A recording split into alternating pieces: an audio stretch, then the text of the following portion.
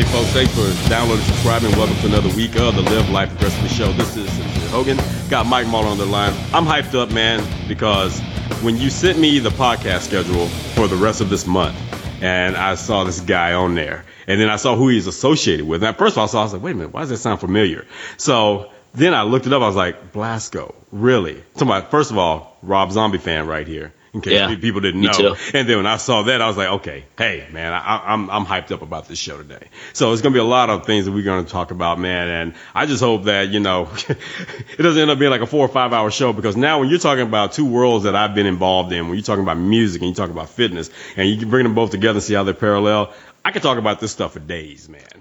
all we need to do is throw in cigars and coffee, and we'll I be got here the all coffee day. right now. I just don't smoke cigars in my house. But trust me, if I was out on the patio right now, I damn sure would be doing it. So our guest is a big coffee fan, too, and we'll get to him in a second. Yeah, I'm really psyched up about today's guest as well. I heard of him on Jamie Josta's podcast, which I listen to on the regular. It's a great show.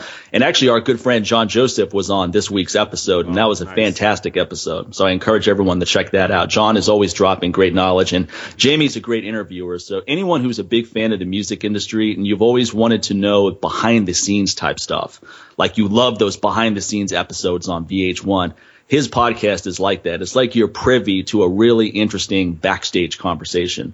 And that's what I think makes podcasts fascinating. It's funny because we had Charles Poliquin on the podcast, and most people loved the episode, but a few of his sycophants, they were basically saying, oh, when you get a guy like Charles on, just let him talk. I mean, that's called a lecture.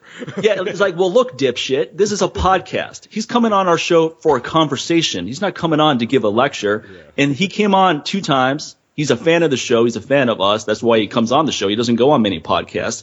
You really think he wants to just come on and talk for an hour while we just say, great, Charles, great? No, he wants to have a conversation. Exactly. He didn't come back for the second time because he didn't enjoy the first time. And he said he'll come back anytime. So guess what?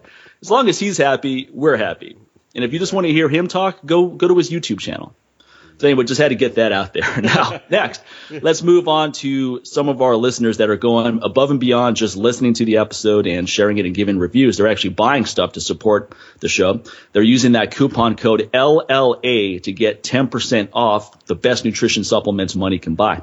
So just a few names here. We've got Nathaniel Riviera, Mark Linkish, Todd Benbow, Juan Albert, Nick Farina, Kenneth Watson, Jed Santos, Steve Rowlett, Frank Torelli, Lindsay Spittler, and Jeremy O'Brien. They're all using that coupon code LLA to support the show and get 10% off some great products. So it's win-win all around. To support my business, you get 10% off some great products, and you support the show. Keep it free so we don't have underwear commercials and, and pitch a bunch of products we don't use like a lot of shows we listen to. Yeah, you spend the first 20 minutes of your show pitching, and then it's like, come on, man. You can't just get to the show. So, also, man, I also want to thank all of our listeners that support us on a monthly basis on Patreon. That's patreon.com/LLA podcast. Truly appreciate each and every one of you guys and ladies. And there's a box on there, for your pledge, and it has a 1 in there with that $sign in there. Like, look, folks, we want to push this thing over the edge, man. I'm seeing some people on Patreon, man, and I checked out some of their shows, and I'm seeing what their fans are paying, and what they're supporting them with, man. And I'm looking at some of this quality. But look, man, those fans don't even hold a light to any of you guys listening out there, man. Let's show them. So go over there, man. Become a monthly supporter of the show. Go with a $5 donation. Go to $10 donation. Hell, some of our fans have $20 donations on there as well each month. So if you really feel like you're getting quality from the show, you're learning a lot, man, show that by actually becoming a Patreon supporter each and every month. And hey, let's go ahead and let's push this thing over. Like, what was the goal would I say the goal would be this year, man? Let's say we try to get about 100, at least 100 I'm changing it by June. By our anniversary. Yeah, like 150, I think, is a good number. Yeah, given 150. How we have tens of thousands of listeners. Yeah. Come on. So yeah, that's the goal right there. So by the time we hit our 3-year anniversary, in May, let's go ahead and have 150 at least 150 Patreon subscribers, man, who are supporting the show on a monthly basis. All right, so let's make that happen. So all right, let's get on with this, man, because I'm yeah. I've been listening to a few albums since I know this was coming up today. I want to get into the mode here, so I've been listening to Sinister Urge, man, and Educated Horses and Hellbilly Deluxe, man. Now I've been really listening close and listening to the bass lines and all. I'm like, okay, yeah, there's our guest right there, man. So I'm hyped up. Let's do this. Well, all the bass lines were machines, so that's not something we'll talk to. Now, our guest today is Rob Blasko Nicholson, and he has a very interesting background. He was a founding member of the crossover band Cryptic Slaughter. I remember listening to them in high school. Fans of DRI remember them quite a bit. He played bass with Rob Zombie's solo band, and he was in Danzig, played bass there as well. Yeah. And now he plays bass in Ozzy Osbourne's band. And on top of all of that, he's also a manager of top hard rock band Black Veil Brides. Nice. And hey, man, how you doing, Rob? Great to have you on. Yeah, man, thanks for having me. I certainly appreciate it. It's very cool. Yeah, and I heard you on Jamie Josta's podcast, episode 137, and it was such a great conversation. I hit you up on Twitter to come on the show, and then to my surprise, you actually know who I am, and you're a fan of my book, so that was really cool. That was a fun day. I was like, oh, this is going to be great. Yeah, man. I mean, I've connected with you on Twitter a few times. Like, you know, like when I read the book, I was just like, you know, for me, like I use Twitter in that way of like, you know, connecting with people that I else, you know, wouldn't have a way to connect with. So, you know, I was like, I you know, blazed through the book, and I was like, oh man, I'm going to hit him up and let him know that I thought it was awesome and stuff. So, yeah, I appreciate that, man. That's awesome to hear, because I'm a big fan of your work. So it's always cool when my work is being affected out there too, being proliferated. But man, I was laughing listening to that episode you did with Jamie, because you manage the Black Veil Brides, and you said you get a lot of people that are emailing you in bands always say, hey man, it would really help us out if we could open up for them. And you're like, yeah, I'm sure it would help you out. You know, what's it going to do for me? And it reminds me of so many emails that I get too, where, for example, people will email me and say, hey man, I'd love to take you out for a coffee or lunch. Well, hold on one second. Yeah, you always have these guys reaching out to us, man, and then they're like, hey, you know, look, dude, I got this new DVD, man. It really helped me if you give me a testimonial. Like, I haven't even seen it.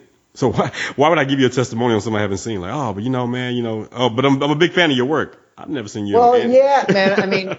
I mean, it's interesting, right? I mean, it's just like, to me, it's like no matter who's listening, I feel like, you know, you're always wanting to connect. You know, you find yourselves, like even me, right? Like, I don't know where you guys are at, but me, like I want to get to another level too, right? Like, right. I'm not, like, I haven't reached the end of the road, right? Like there's still people that I need to meet. There's still bigger equations that are in my life that I need to get to, right? Yeah. But like, and as much as it's irritating for someone to hit me up and ask for something just for free or whatever, like I am on the flip side, I'm in the position to be able to hit up people as well and ask for favors, but you know, you have to do it in a way to where you have to provide some level of return value, right? Yeah, some reciprocity. Yeah, man. Otherwise, you're nuisance networking. Yeah, nuisance networking is like what I call it. Like these guys that are contacting you saying it would really help us out, and then we would blow up if we opened up for them. It's like you don't know you would blow up, and then what is it doing for me? It reminds me again of people that are saying, I'll take you out for lunch, I'll take you out to coffee to pick your brain. And it reminds me of an episode of Seinfeld where Kramer's lawyer is helping out Kramer with the case where coffee was spilled all over him, right? He got burned. Yeah. So the coffee company is like, okay, let's offer him free coffee and $50,000. And then they're like, okay, we're going to give you all the free coffee you want. And then Kramer accepts it right away, right?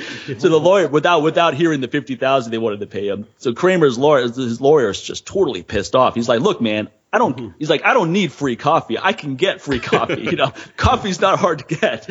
That's what I always feel when these people hit me up. I go, look, man, I can get lunch myself. You know, it's not hard to get. I'm not hungry, man. Sure. That's why, now what? It's like, sure. But it's never, here's what I want to do to help you out. It's okay, here's what you can do to help me out. And when I first got into business, I used the exact opposite approach. I did a method of contacting people and interviewing them to help them. I go, I'm going to get you in some major exposure. I'll get you in muscle and fitness. I got Clarence Bass on the front cover of Iron Man magazine via an interview.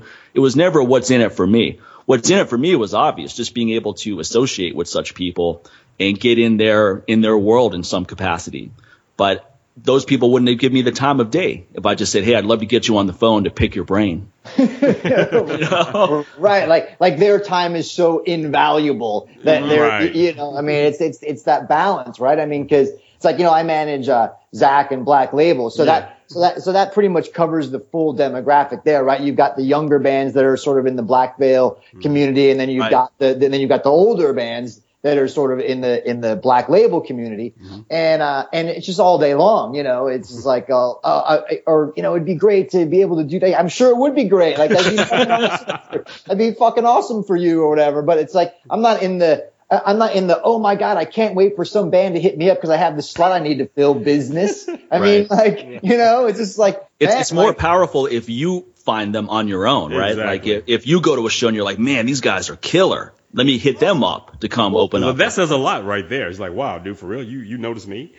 Of course. And like, for instance, like I have a very good, like specific example. So there's this band called The Shrine that's from Venice, California, and they're sort of like the skate rock, band, and they're cool. And I've been a fan of theirs for a while. And then Black Label's going out on tour, and I hit him up and I go, hey man, like I'd love to have you guys come and open for us. So, like it's like I get nothing out of that, other than like I want to put together a cool package because I think that they need to be in front of more people, and I feel like the Black Label people would be the right fan base for them, Right. And so exactly what you're saying. Like they were like, fuck yeah, man, they were super pumped on being able to go out and do that. So it's like finding the right things, but just even in the context of the conversation, it's like, man, like humor me, like offer to like wash my car, exactly, like come over and like, dude, I'll clean the litter boxes, like, you know what I mean? Like at least come at me with something, like, because I tell people like, hey, look, man, it's like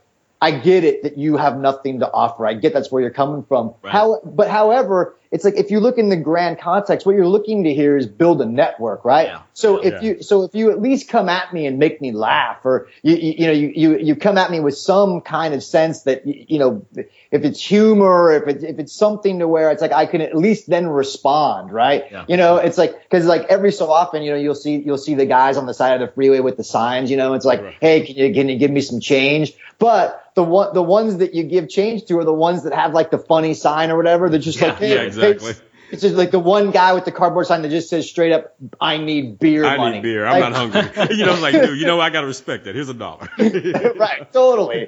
Or the ones that want to clean your windshield or clean your tires. They're like, hey, can you help me out? It's like, okay, I can respect that. You're trying to put in some work. Yeah, I'll give you $1 not to use that dirty water on my windshield. How about that? But at least I'll give it's really $1 for actually the effort that you put forth. Like, you know what? Hey, I'll do something for you other than just have my hand out. Yeah. I think that's the operative word, efforts. Like successful people innately want to help other people. It's been my experience, but they don't want to help other people that are just old talk and don't back it up. So if you're out there hustling and you're pushing it, you just naturally want to see that person succeed. Yeah. And looking for a handout. There's nothing more irritating than some dude looking for a handout. I would have people come to my seminars and they go, man, that was a great course. They go, we should team up and teach a course over here. I go, yeah, I can see why you would want to do that. But it reminds me when I first started teaching kettlebell seminars, my coach who got me into it, Paul Valsatzelin, he offered to come out to my first course and co-instruct with me as a way to get more people in the room. And that was a very generous offer, but I gracefully turned him down because I didn't want a bunch of people showing up just for him. I was like, I'd rather have 3 people show up who are there for me than 20 people who show up who are there for him, and I'm just there. Yeah. And then you're going to owe that dude a big favor, which who knows what that big favor is going to do, right? It's like, that may not be something you want to get into. Yeah, that's also a good point. That's also a good point. I'm very focused on being self-reliant too. And part of it is that reason. It's like, I don't want to, not that I don't want to network with people and I don't let people help me out. It's just that if I can do it on my own, I'm not going to just pass the buck. Yeah. And like I said, there's something to be said if you're out there hustling, man, doing your thing. Don't worry about, oh, man, I hope so-and-so noticed me. If you're doing your thing, man, you're not going to care if you truly care about that thing. I mean, that's the same situation happened with Mike and myself. Look, first of all, man, when we first met, I was a customer. Okay, I was signing up for his courses. I'm trying to learn. I wasn't even going and signing up with the intention like, one of these days I'm going to end up working with that guy. Yeah, he's going to work with me, but let me go ahead and buy in right in. No, it's just like, no, this dude's bringing some great information to the table that I think can really help me out with my business. And as far as me being a coach, going into this world, coming out of the music industry, I resonate with this guy a lot better because I'm like that now, even in the firearms industry. I'm looking at all these people, but there are certain people that I resonate with. So I'm like, okay, he kind of fits my personality. I like his straight up in your face type attitude because that's just the way I am. And I like that. And then there's some people that dance around things. I didn't care about that. So anyway, sign up for his courses, man. And then throughout the years, just like he hits me up out of nowhere. Hey, man, I'm coming to Houston, man. Want to know if you want to do a course together. I totally wasn't expecting that, but I'm not an idiot either. I'm like, fuck yeah, I will. But the thing is, now it didn't just stop right there. It's just, okay, yeah, I've said yes, now I've committed to it. Now in my mind, like, okay, I got to make sure that he doesn't regret fucking asking me, to do this course with him. So I got to I got to come beyond my A game, man. I got to go beyond that. Okay, and I got to make sure that people leave like, that was a damn good course, man. And, the other guy that was with you, man, like, oh, wow, he brought it. That's the way I'm thinking about this, man. So I'm not going to sell myself short. Well, you have some folks where they appreciate you reaching out to them, and they just think like, okay, that's cool. They leave it at that. They're like, okay, he likes me. So, hey, I'm just going to go be subpar now at this point. I'm good with Well, that. some people are just happy to be part of the club, right? Exactly. So in other words, they look at success as they're friends with a few people that are successful. And even though they're not successful, the fact that they're friends with a few people who are, that's a win for them. Yeah. And that's a deadly trap as well, because now you don't feel like you have to do anything. Well, my thing is, if I'm friends with those people who are successful, then for me to be a true friend, I need to stay on my grind too, because I'm a reflection of those folks. So if I'm really their friend and people are going to see me and like, oh, you're Mike's friend or whatever, I can't be a buster. I can't be a loser out there, man, who sucks at life, because they're like, oh. You don't want to just be that other guy. Yeah, you don't. Like, who's that? Who was that dude that was with you again? But it seems that what it comes down to, like what you did sincerely, you paid your dues, and what I think you deal with a lot, Blasko, is a lot of bands, just like trainers, they just don't want to pay their dues. They just want to bypass that process. I don't know if that's probably got to be par for the course in just about anything that no doubt. That looks easy, because I feel like it comes from misperception of like your life is in such a way to where you're looking for an escape, and you look at the things around you, and the things that are around you that are potentially inspiring are things that are visible because they're successful. But whenever you're not looking, but what you don't see is the steps that it took to get to that successful point. All you're seeing is the reality of the success. And whenever you're looking at it in such a black and white attitude, maybe the perception is that it looks easy, and it looks easy to get there. Like I remember my mom always saying, like, I can sing as good as Barbra Streisand. Why couldn't I be a successful singer? You know what I mean? And it's just like, but it's no one's fault, like on either end, but it's just the reality that I feel like that when you get to that certain point, it's easy for people to look at it like what you did looks easy. I mean, if you're good at what you do, that you make it look easy, which is partially the problem too, right? No doubt. And then the visibility of it is also, because you look at pop stars and you can just go like, wow, that's it. Like someone else wrote the song, someone else put your makeup on for you, someone else shot the video, and Pro Tools made them sound good, right? And software made it put it in key, right? So like, what did you even do? Like, who couldn't do that? You know what I mean? But there certainly is more to it, but their perception of what it is certainly seems like it's pretty easy. Like that with acting too, right? You watch a movie, you're like, oh, they're just talking. Like, I can do that. I could do that coffee shop scene in Heat where Pacino and De Niro are just talking to each other like two regular guys. That's easy, right? Right. Totally. Then go try doing a play or something. You realize how crappy you said. You're like, man, I suck. Pros make it look easy no matter what it is, whether it's snowboarding or MMA. And so does editing. Right. So how many times they may have messed that scene up? How do we know? That's the thing about it, because again, you look at the finished product. It's funny. Yeah. Just a couple of weeks ago, because by the time we hear this podcast, it already happened. But a couple of weeks ago, when we actually talked about the UFC, when we talked about McGregor versus Aldo, eventually, McGregor knocks Aldo out in 13 seconds. So now everybody's talking about, oh man, that was way too easy. It's just like, oh no, dude, this is like a culmination of things that this guy has put in the time to work on, for years, for at least a decade. Okay. He worked on that precision, that was which is why it connected. Exactly. It was not a 13-second knockout. It was about a 14-year knockout. Okay, that's what people need to think about it, because that's all the work That's he had to put into that. So of course, everybody's like, oh man, that was way too easy. No, it wasn't. Somebody, he's bled. He's probably had some things broken. He's been sick, got staph infections, whatever else. That's all the things you don't count. And also, you got to look at what happened with Aldo as well. Well, you know about the bruised ribs and the staph and all this other stuff like that, but he's put in probably about 20 years of work for that 13-second knockout, and he'll come back. But again, everybody can be. The easiest thing to be is an armchair quarterback. That's the only thing that's easy to do. Sit back there and be that guy or that girl who just sits there like, I could do that. Come on, man. Well, I mean, that's one thing you said, Blasko, on Jamie's podcast, is that it's not about the ideas, it's the execution that's the most important thing, and that's so true. I mean, I know people that got in the business when I did back in 2002, and they had a million ideas, and no one knows who these people are because they never execute. Even I don't remember their names because they never executed anything. Right. I mean, even me, man. Like I can't. I mean, I can speak for myself, and as much as like, man, I got plenty of ideas, but there's only so much time in the day, right? Exactly. I got ideas that aren't even music related, and stuff. And I can even go as far as to spend time outlining an execution plan for these things.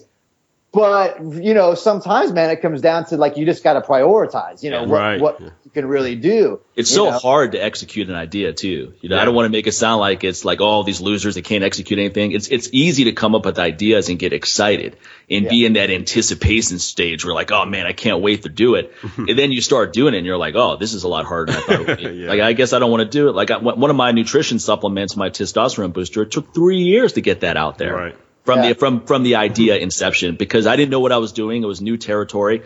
There were so many roadblocks along the way. I mean, the reality is if I didn't really want to get it out there, I would have given up a long time ago.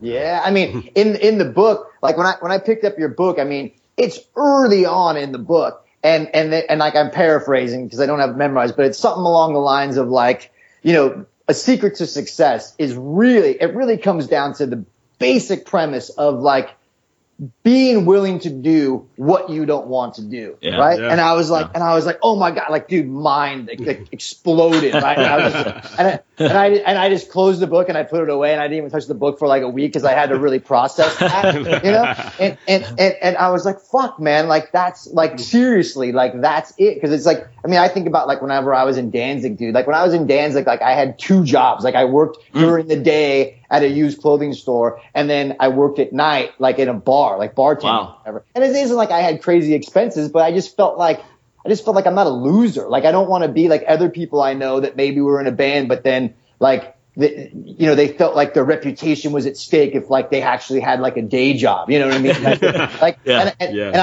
I was just never that guy. And to do those things that you don't want to do, and certainly did you do that because you needed you weren't getting paid enough, or did you do that more as a security thing? You wanted to have other income sources going on. Well, I mean, it was just that, you got bills, and I said, like I didn't have bills that were crazy, but like in Danzig, it was like a time period whenever like nothing was really going on, so there was there was just like no dough coming in, right, and stuff. So it was just like it's just like like you got bills to pay, and like I just figured like, man, like I gotta make money regardless of how much I try to dumb down my expenses to keep things real. Yeah. At the end of the day, man, like you still gotta pay for yourself. I mean, you gotta have like the self-respect to not like mooch off people and live off couches. No doubt. I think a lot of people will be somewhat surprised when they hear a statement like that, because they just assume when they see a band up on stage, oh, these guys are loaded. They probably drove a Ferrari to the event, and they're going to go home to their luxury house in Hollywood after. They don't realize that for most bands, you're doing what you love, and that's a success, but you're grinding, man. I mean, it's like, and yeah, I mean, like that is so not true. And in this day and age, obviously we're get something we'll get into, but like it's more difficult now to make a real sustainable living. And like if there's like a level of consistency that you're fortunate enough to have, that's great, and you can do that. But like even the sustainable like bands, like, and there's a lot of them like in that mid tier that have like a sustainable living, and they can put out a record, and they can do it, and they can tour, and there's like they can do like 1,000 cap rooms, and they sell like a couple thousand records, and they're able to make a living. these people do not live in mansions and have, exorbitant expenses. It's like but what they did is they go like, you know what? I know that I could spend all of my money. I know that I could have those things, but the reality is that I want to actually sustain myself. I want to know that I won't have to go looking for a job because I blew all my money. So you have to really look at your expenses and modify them to a way to where you go, this is how I can comfortably live. And this is the kind of car I'm going to drive. And this is the kind of house I'm going to have. And this is the kind of life I'm going to lead. However, I will never have to work at McDonald's. Yeah, I think the truth comes out whether you actually want to do what you say you want to do, right? So a lot of bands they'll get into it for the wrong reason. I mean, not necessarily the wrong reasons, but maybe they have additional reasons which are not congruent with where they should be. For example, the band Madball, we're friends with Freddie from Madball, and those guys have been crushing it for a long time. And they have they have a good life. They're not loaded or anything like that, but they don't seem to care about that. While maybe some bands will decide that if I can't have the Ferraris and the mansions and the 10 broads and all that stuff, then it's not a success, which means they didn't really want to be successful musicians per se. That wasn't they wanted to be rich, right. So they were go be an investment banker. Yeah, they were aspiring to be on MTV Cribs, but ended up on VH1 behind the music. That was what happened. Yeah, I mean, this is something that I tell like musicians kind of getting started off, and I just go, look, man, like you gotta look at a potential career in the music business. You gotta define the success in this way and this way only. If you're going to define your success and how much money you make, then you should get into something else. Right.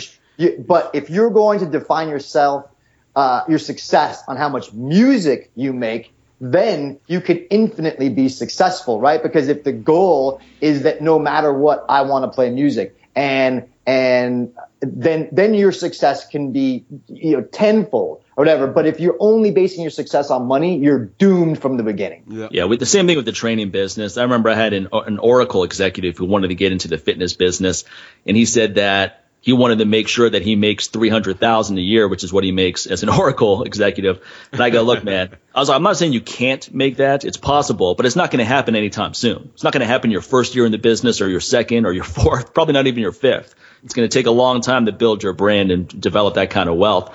But the fact that you're even thinking of that as a requirement is a bad sign. You should be getting into fitness because you love training people. You love putting out this kind of information. You don't care about the money per se. You just want to do something you're passionate about. So that was your nice way of saying don't quit your day job. But if the passion is there, then the money will follow. Exactly. It's a byproduct. Because it's like, look, if you're going into it, specifically, because it's like, man, you really got to look at that. It's not like the information isn't there. And it's like anyone that kind of looks at this and just be like, oh man, I'm getting into music to make money. It's like, wow, like what are you looking at that you can even deduce that as a possibility? I look at most bands. I don't even know how they make money. I mean, I was at the Mushroom Head concert a couple of days ago and these guys, the room was far from packed. I mean, there was probably 200 people in the room. These guys, and they've been grinding for a long time. In fact, they were like, when I saw them, the first time I saw Godsmack in Toronto, and this is like 2001, Mushroom Head opened up for them, and I'm like, who are these guys? I mean, I dug them, even though I was kind of thinking like, this kind of reminds me of another group, just the way, you guys are presenting yourselves here, so, but at the same time, I got past that. I got past how they were, they don't sound anything like Slipknot. No, they do their not. Music is totally different. I had to get past the look. I was like, okay, they're not Slipknot. But they don't sound like Hollywood Undead either. Another bad mask. So I'm looking at the energy of the room at that time, probably about, because they opened up, so probably about 50 people were there at that time. It was a different type of energy. So I was like, okay, these guys, they could be okay. But now here you are, Mike, talking about they were in a room with about 200 people. I'm like, well, I mean, one problem is this is the second time I live in Las Vegas. This is the second time they were in Vegas this year. They were here in April, and now they're here again in December. 8 months later. When I was a kid, right? When I was going to concerts in the 90s, I mean, when a band came around, it was a big deal. It's like Metallica's coming. It's like, oh man, we got to go because we're not going to see them again for 2 years.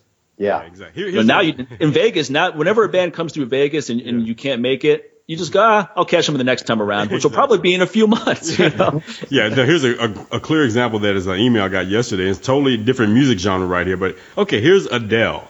And she's selling tickets for her concert in November in Texas. November of 2016. And it's probably going to sell out in 30 seconds. November, she has 2 shows she's scheduled for Dallas, 2 shows in Houston, and 2 shows in Austin. That's 6 dates in a week in Texas, and they're going to sell out. And, and this is from a year from now. How many of these groups out there that think they're going to be rich from being musicians can actually say they can do the same thing, and they can mirror that type of success? Okay. Yeah. Well, the problem is it's hard to hold someone's attention because I'm a huge music fan. I listen to hours of music every day, right? It's one of my big hobbies.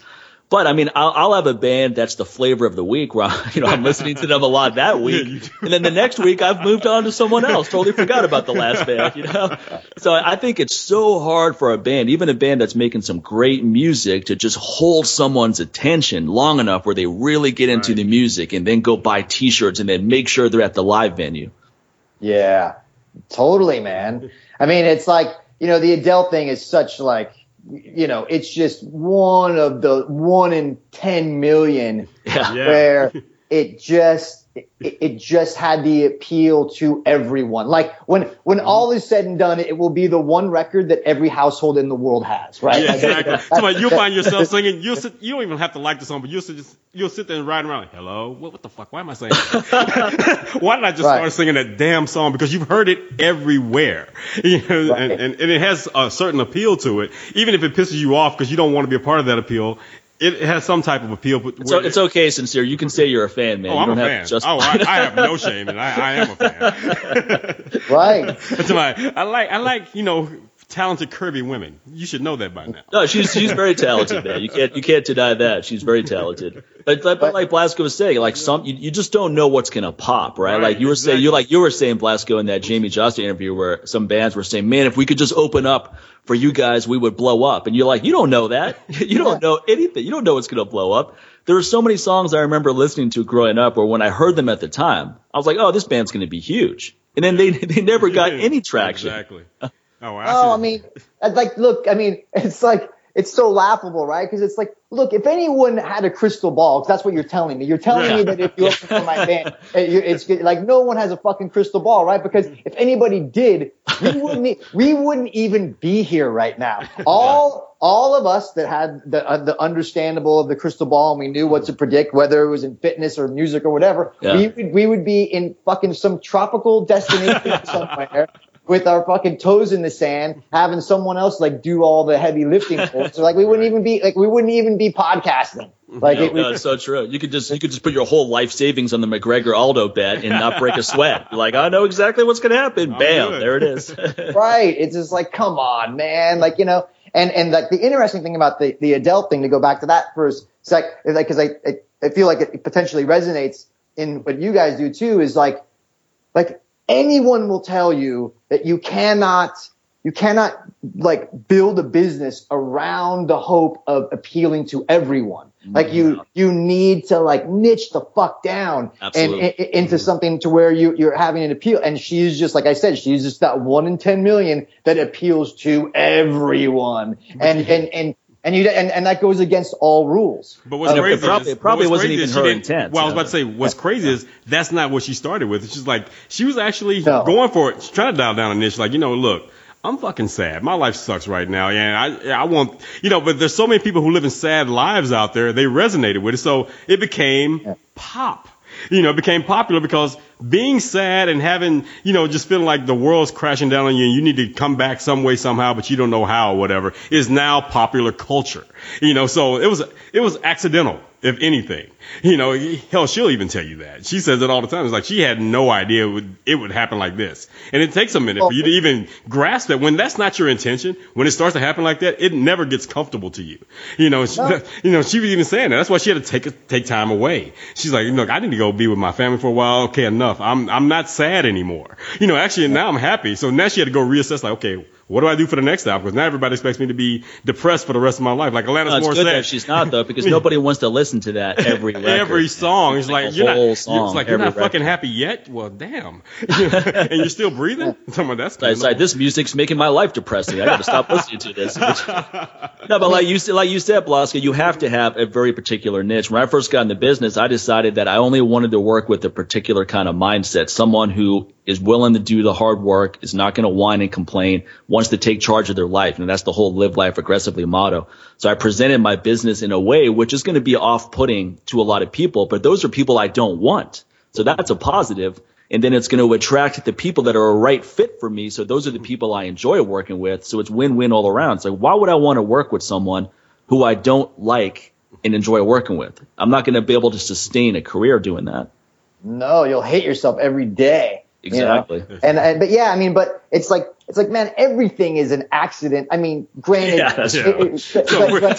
I'm pretty sure all three of us, our existence was an accident. Like, oops, somebody did it. Right. Yeah, like, but it can be an educated accident. Like you can go, like you went into the kettlebell thing, or, you know, you go into these things with like, at least you go like, well, at least if it doesn't work out, like, but you know, like I'm going into it as like an educated accident. I know what I need to do. I don't know if it's going to be successful. You know, it's like whenever I started getting into business, like, dude, I just wanted to play bass. Like I didn't know that I was going to, you know, segue into what I got into. Right. Like, I mean, that was like the first decision that I made when I got into Ozzy's band. Like when I reached the height of what you would think that someone would just go, fuck yeah, here I am. Right. You know, like I'm tagging out. Like I fucking planted the flag in the top of the mountain. Like that's whenever that's whenever I got nervous. That's whenever I was like, fuck, man, like now what? Like that, like the goal of getting there and just the drive, like the thing that keeps you up, that wakes you up early, and just the drive to get you there to, cross that finish line.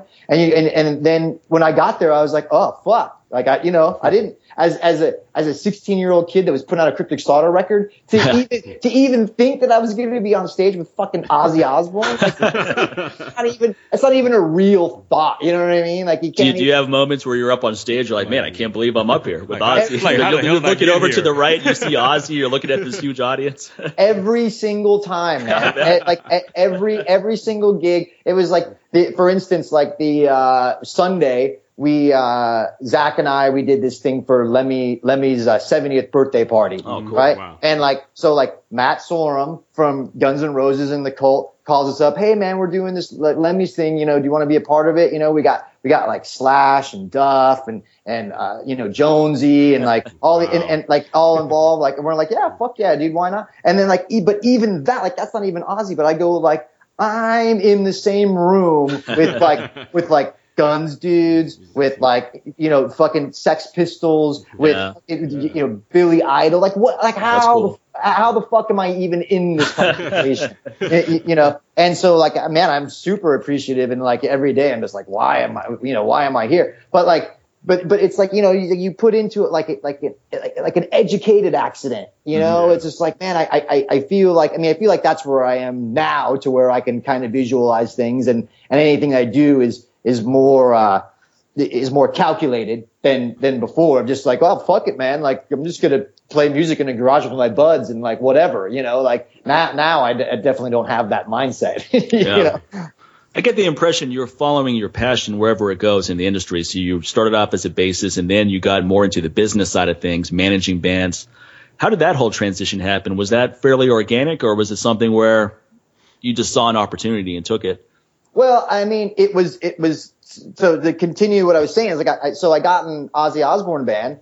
I get there and I'm just like, holy fuck, man. Like there's nowhere left to go. Like I'm looking around, and like, and all, like, only thing above me is like AC/DC and Metallica. Right. And then I'm like, but those gigs are like spoken for like ever, probably. Right. And and I'm like, well, fuck, man, I guess you better figure out something to do. Otherwise, you're going to be some 50-year-old dude sleeping on people's couches like Ozzy retires, and you're like, sorry, bro. And like, now what? And like, and it was like this, I had to do like a real self-analysis, right? And I had to really look at it and go like, do I want to be that guy? Like, do I love playing music so much that when Ozzy retires, am I the dude that's willing to go form a band with my bros and go start back off like at the Whiskey and Shit? Fuck no, I'm not that guy. Like, you know, and that doesn't mean that I don't love playing music. I do love playing music. However, I am now have paid the dues and graduated to the point to where I don't love playing music that much. You know, right. I love playing music. I love playing War Pigs and Crazy Train in front of 50,000 people. But but you know what I mean? But like at 50 years old, come on, man. Like, you don't want to be at a club also with 50 people in a new band. But what you were saying makes me laugh so much because I look at how hard I worked to do kettlebell workshops early in my career. You know, now I'm more of a nutrition supplement company, but for 10 years I pushed those workshops hard. And for the first couple of years, it was 20 kettlebells in the backseat of my Honda Civic, driving from LA to Arizona to make $300. You know, it was like those kind of weekends every weekend. And if I had to do that all over again, I don't think I would do it. You know, so that's why I'm laughing at you. So if someone's like, "Hey, man, are you willing to go do that again?" Fuck no, I'm not willing to do that again. Been there, done it, man. No way. It was like it's funny. So Zach and I have a little side project thing, and it's called Zach Sabbath, and it's me and Zach. And Joey C plays drums, Joey C was in Queens of the Stone Age for a long time, right? Mm-hmm. And so we have this little like power trio, and we do all Black Sabbath songs, hence why it's called Zach Sabbath. But like he's like the singer guitar player guy, and it's this power trio, and we do all Black Sabbath songs. And it's a fun thing that we do like on the side, right? Whenever the opportunity arises. And we recently did a couple of gigs like at the Viper Room, and we put them on sale, and they sold out in an hour, and it was badass, right? I mean, fucking, it was these hot, sweaty clubs, and we fucking sold them out, and it was just fun, and it was fucking rad.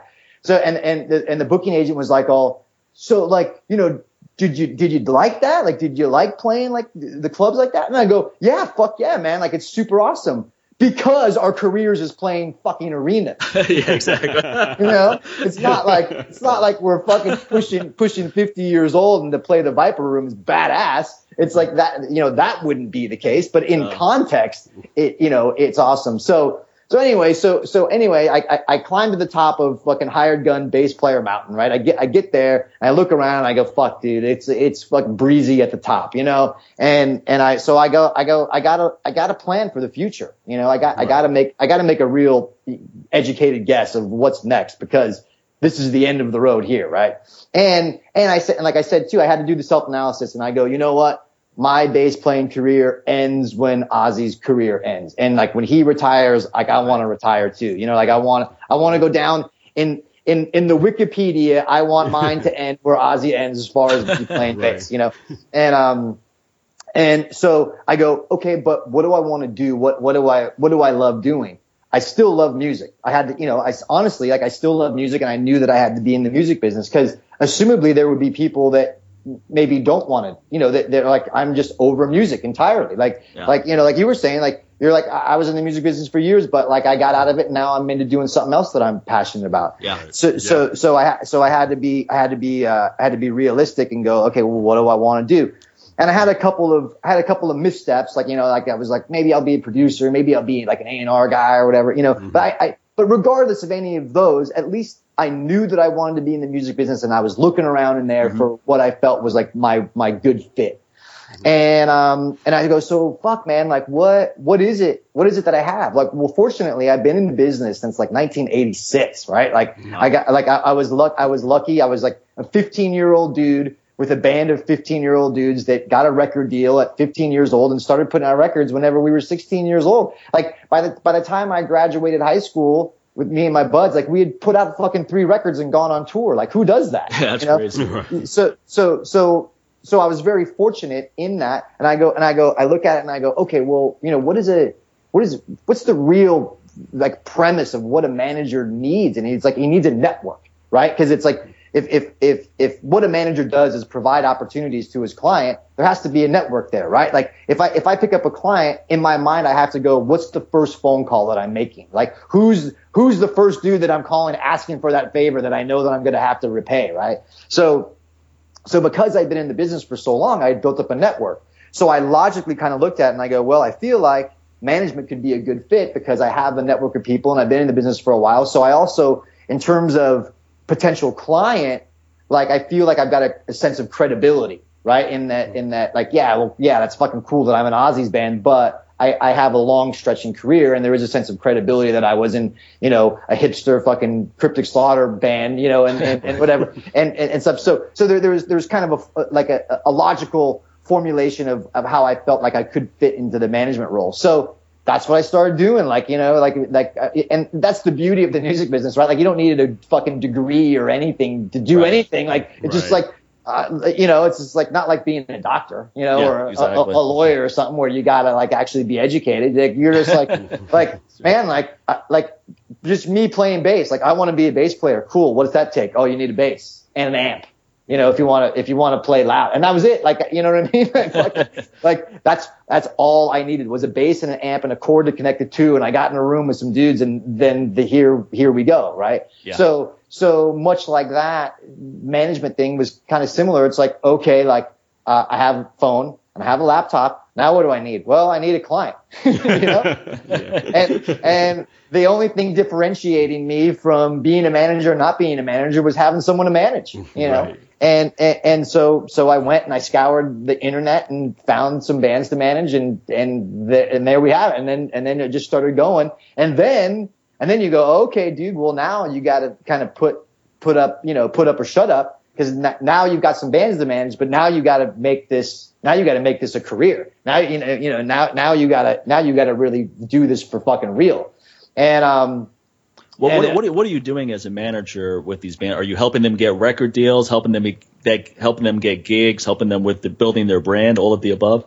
All of the above, and obviously, but you got to figure, right? Because I mean, relatably. Here I am. I'm starting off at ground zero. So it's not like I could pick up a client that was established. Right. Because exactly. I'm no one. I have no track record. I mean, yeah, maybe cool. Maybe you think I'm a cool dude, but then all that means is we're going to get beers or something. That doesn't mean I'm going to manage your career. That's what I tell trainers too. I go network with people that are coming up like you. Go teach a workshop with one of your peers that's also hungry like you coming up, rather than someone who's well established who gets people pitching him for that kind of stuff all the time. Right. Yeah. So I just had to scour the internet and find some bands that would just fall for my bullshit and just go along for the ride because they really had no option. Right. Like, well, they learned the industry early, right there. Falling for the bullshit, and the promises. And like luckily you came through with them.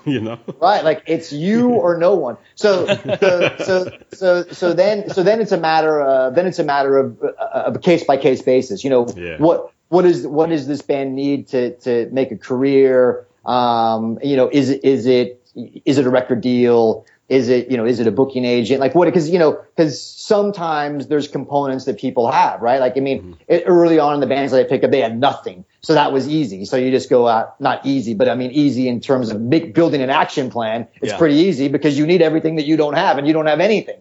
So that's, so that's easy, So like anything is a step in the right direction. Exactly. Anything's better than what you have now, which is not a damn thing. Totally. It's like shooting fish in a barrel. Like everything's a win, but then like say for instance, like years later, I pick up Zach. Like Zach's already established, right? So that's a completely different plan of action. Whereas I go, I gotta reinvent this dude's brand. Like that's a much larger task. Getting a band a record deal. Fuck, dude, no problem. Like, you know what I mean? Like I could do that in my sleep. But reinventing some established dude's brand, that's a whole different ball of wax. So it's a matter of just it's a case by case basis of what someone needs, and you go in there. But like I said, the real basic premise of what a manager does is he provides his clients opportunities, and that's what it comes down. That's the broad stroke, and then obviously it details further from there. But that's the real big broad stroke of what I do. Yeah, sometimes it could be expanding merchandise, getting commercial deals. Yeah. So it's just anything to push the band forward. And glorified babysitting, cleaning up the bullshit they leaving behind, and so they don't get arrested or whatever else. It's like you're a fixer, big time for a lot of stuff, man. You're like, people have no idea. Like that 15% that managers get paid, like sometimes they deserve a lot more depending on who the artist is. Like, dude, that dude, you need to up his pay, man, because he's cleaning up a lot of mess, constantly. I realize they're working for record labels, and when these artists go on tour and have to go out and do promos with them and meet and greets and all that, and just the way these artists would act, because some artists most artists are big ass babies, and they get, the reason why I said it, because the label, if the label cares about them at that time, they do so much for them that the artist doesn't have to do anything but just show up, and usually it's not on time. They show up and perform, and then everything else is taken care of. I mean, they even give them per diem and all this, like, okay, this is the amount of money they go on the road, and this is for cover their expenses, blah, blah, blah, blah. Even though it's not really, the money coming from the label, it's being taken out of the artist's pay, but the artists, especially a lot of young artists have no idea, like that per diem, that's coming out of your tour here, right? They're not just giving you some money. But basically what they're doing, they're giving them an allowance like children. And it's usually spent on crap. As soon as they get in town, hey, Sincere, we want to go to the strip club. Dude, it is 2:30 in the afternoon. I don't care. I want to go to the strip club. Where's the weed man at? I'm like, they have a good buffet there. Yeah. I mean, when you watch those behind the musics, the most tragic era was the fucking like 80s hair metal era. Those poor bastards thought it was just gonna keep on coming. Right. And I remember when it crashed, man. It crashed hard, dude. Like it never even happened. Brutal. Like, because I live in LA, and you drive down the strip on a Friday or Saturday night whenever it was like, the heyday of fucking hair metal. It was like between the Whiskey and Gazzari's, which is, which became the Key Club, which is now some other like dance club or whatever. But like, that little zone of the strip, it was insanity. Packed with people, just craziness, right? And when Smells Like Teen Spirit hit, you could drive down the strip and it was immediately a fucking ghost town. Yeah, it was amazing when that happened. That whole Seattle scene, Soundgarden, Alice in Chains, and Nirvana, it was amazing when that happened. Yeah, that was one of the things I want to talk about, man. Just like, the artists that you've been associated with and worked with between Ozzy, and Rob Zombie and all these guys, Danzig and all these guys, they've had such longevity. And then there's that period, that era, right after when they were like really at the heyday of their, coming at the end of the 80s. When you go into the 90s, you got all these, like you said, the grunge bands. So you have people like Kurt Cobain, gone. Shannon Hoon, gone. And now, just a few weeks ago, Scott Weiland, gone. Yeah. All these guys, man, just gone, dead. And then, you have these guys who have some longevity. Like, say what you want about Ozzy. Ozzy's still here, man. It's just like, I mean, beating a lot of odds along the way. So, I know you've seen a lot of stuff, man. What do you think is like the key to these guys having such longevity after all these decades? I mean, Ozzy, what are we talking about 4 or 5 decades now that he's been in this industry? And, Danzig, and we talking about Rob Zombie, especially with Rob, reinventing himself so many times over, man. But like, what have you seen that helped these guys have longevity through all this and not get caught up in all that madness and still, they're still here with us?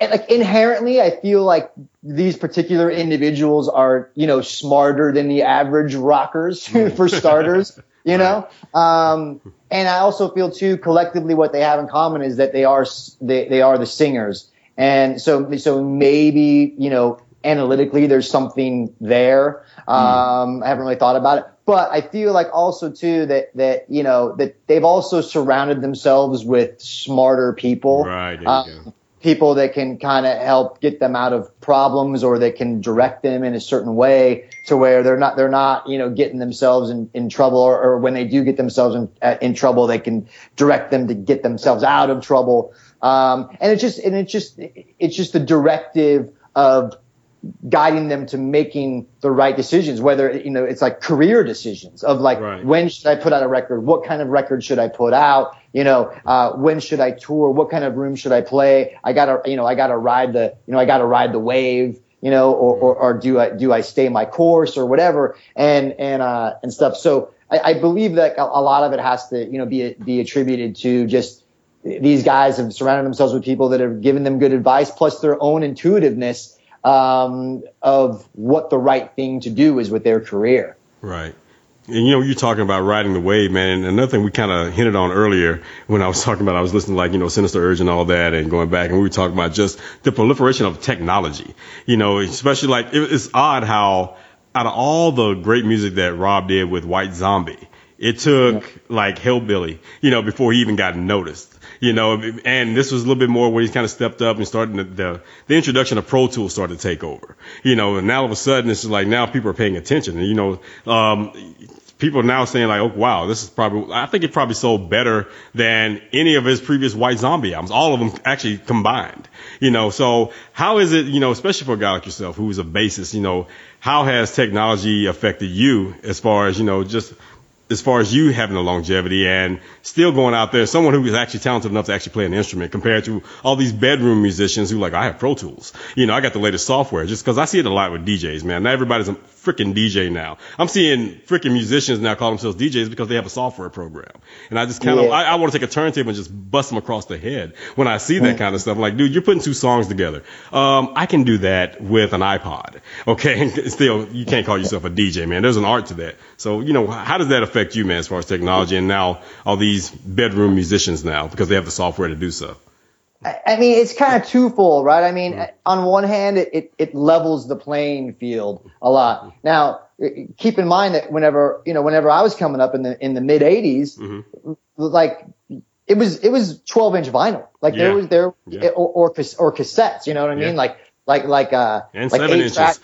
45. Yeah, 7 inches. Yeah, but I mean, for Cryptic Slaughter to make a record, right? We had to make a demo tape. We had to send the demo tape to a record label. The record label had to give us a record contract. We then had to go into a studio with 2-inch tape and make a record. And then that was pressed on vinyl. And then that was, distributed to the record stores. It was quite a process. I mean, to be totally fair. I mean, and to where what that did is, I'm not saying that because you were able to put a record out that you were a good band. But what I'm saying is that there was a weeding out process. Right.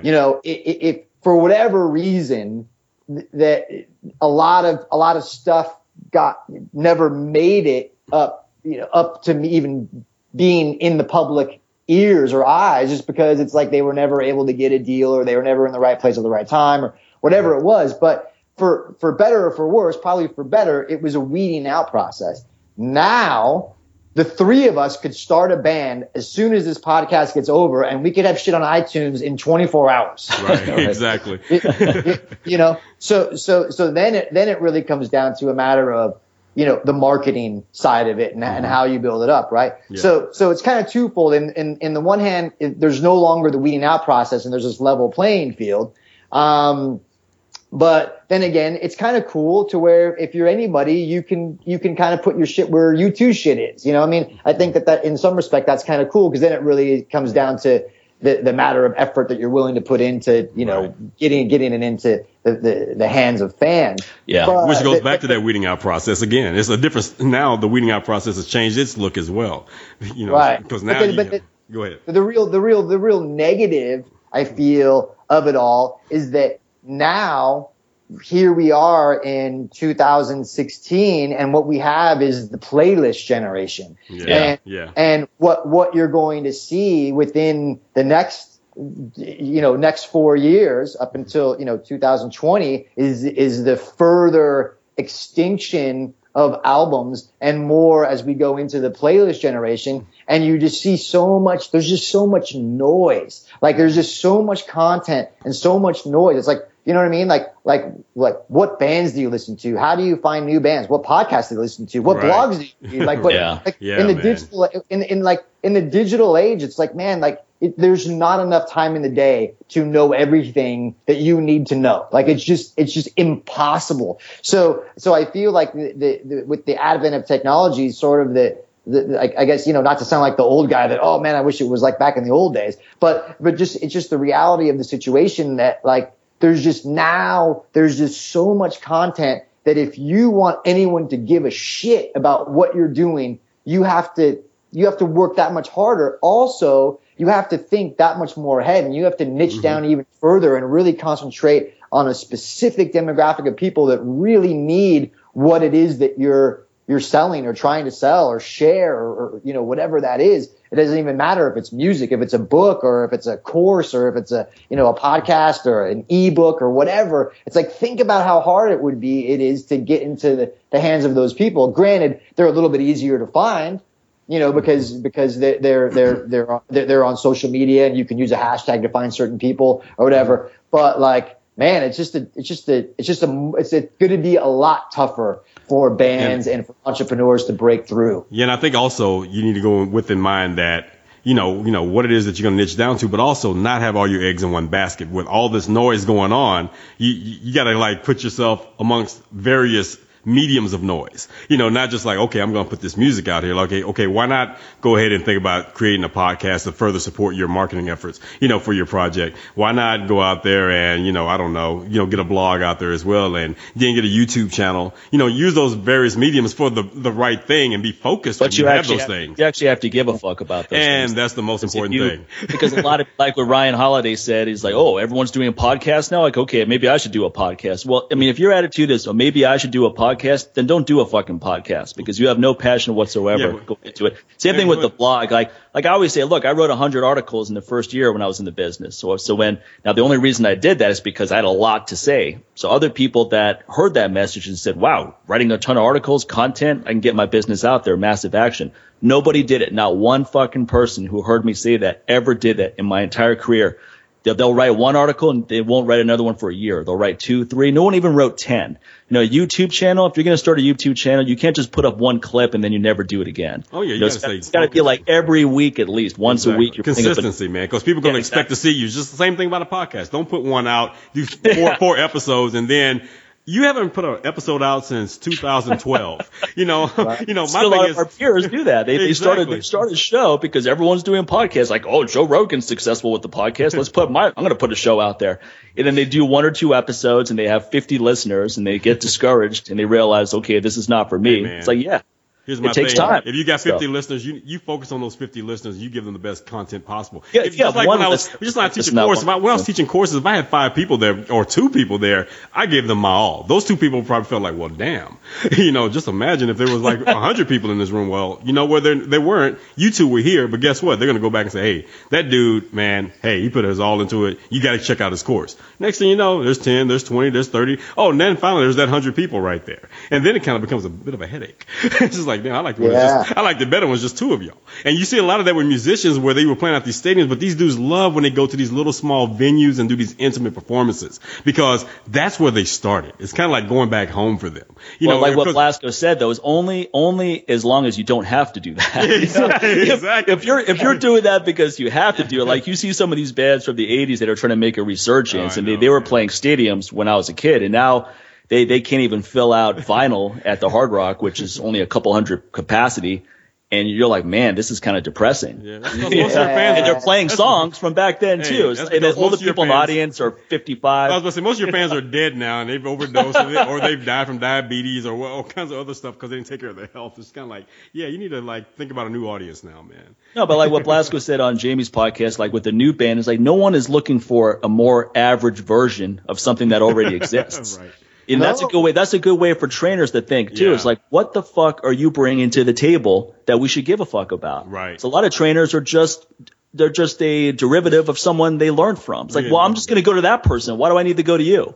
Exactly. It's like, it's probably one of the worst things ever is like, oh man, this dude sounds like so-and-so. Oh man, he's teaching like so-and-so. That's the curse. That's a curse right there, man. Especially when they consistently say that. When someone compares you to someone else automatically, that's a real bad sign. Or they compare you consistently. Now, like a couple times, like, okay, he kind of reminds me of someone. That's usually what we do, even with musicians. When they first come out, this artist kind of reminds me of blah, blah, blah, blah, blah.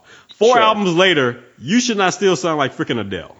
Okay, I shouldn't be thinking about Adele when I hear you 5 albums later. Like, why are you still here? We already had her. Why do we need you? What are you bringing to the table? No, it's like also what you said, Blasko. What are you bringing that's new, different, or fresh? And what a lot of people don't realize is that you may be able to take something from an industry that is similar to yours, but not too close, and bring that in, and it's fresh to your audience because they've never heard about it before. Right. Like when I got into hormone optimization, nobody in the fitness business was talking about it. Nobody was. And I went to all these medical conferences and all these naturopaths and people like that are near the planetary system of our world, but not completely in it. And I picked up all this information and I was like, man, people in my industry would love this stuff. This is so beneficial to getting stronger and improving physique composition, feeling better, et cetera. So I started talking about it, and then I was able to bring something fresh as a result of that. It wasn't new information. It wasn't stuff that I conceptualized myself and came up with, but I took it and I put my own touch on it so that people in my industry would understand it. So I think the key is this, is that you're gonna bring something new and fresh if you're really excited about what you're doing, because you're gonna put your own touch on it. You're gonna be constantly researching things. So what he's saying is don't bring gimmicks. The people that are derivative are people that are just looking for a quick buck. They're like, well, I'm just gonna be a Charles Poliquin clone, and then if I make 15% of what he makes, I'll be happy with it. Or I'm going to be a Pavel Tsatsouline clone, or I'm going to be a Sincere clone. They're just looking to be a derivative of someone who's already out there. Right. But that's not exciting, and you're not going to sustain any career with that. You're just going to be someone no one remembers or cares about. Right. Yeah, I mean, it was like I used this example the other day. I go, hey man, they just remade Point Break. Right? Yeah. I saw that. I was like, come on, man. Fucking Point Break, dude. Like, you know what I mean? Like we bypass Jaws and just. That's next. I'm sure. No, please don't say that, because now someone's like, oh, hey, we should redo Jaws. Well, now they're going to remake Ishtar next. That's just around the corner. Blazing Saddles. Howard the Duck is coming back anytime now. Oh God. Yeah, but it's just like, but I feel like that's like, that's like kind of across the board. It's just like, man, we're fucking running out of ideas, dude. Whenever you're fucking remaking Point Break. Now, look, I dug that movie. I thought I it was love the great. original, man. Yeah. But like in a cult campy. Yeah, way. exactly. It's not like it's a classic movie like this, a masterpiece of like Untouchables or something along those lines. Right. But think about it, right? I mean, like, if that's where Hollywood is at, like Hollywood, like fucking, like they have access to every writer, every studio, like it's like whatever it is, whatever the price tag is, they can afford it. You know what I mean? Yeah.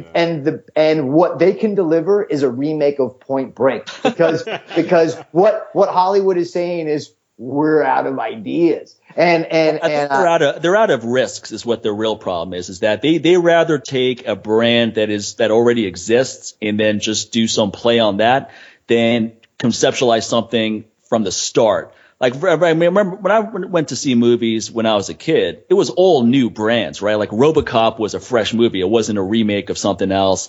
Untouchables wasn't a remake of something else. Predator wasn't a remake of something else. These were all fresh ideas.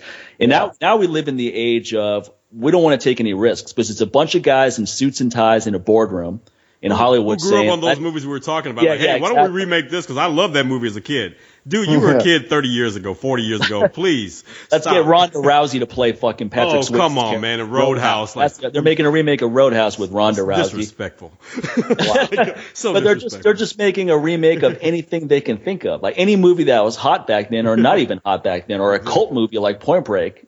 Yeah. That's the bottom of the barrel that Hollywood has gotten to. Just hold your breath, man. The Breakfast Club is coming out. Breakfast Club 2016. What's interesting, though, is that TV is better than ever right now. It's really fresh. Exactly. Shows like Homeland and The Affair, and there's so many good shows. You don't have time to watch any of these things. Well, look what's happening. All those top-name actors who can't find a good movie, a good script in a movie, like, I'd rather go do TV than remake or rehash this crap. I'd rather do this, because now these studios, hell, even Netflix, which is raising the bar on all of them, and Amazon Prime. It's just like they're really raising the bar on a lot of these other movie studios and all these other distribution channels now. These folks are like, I'd rather go do that now because, wow, this is a great freaking script. And compared to Hollywood and everyone else, they're just like, hey, let's just remake this. Okay? Yeah, so they're like, this is not worth, they rather, this is when when like an actor's really an artist, man, when he's truly into the craft, where he's like, look, I'd rather take a great script over just another big check to be in a big ass movie that's going to flop.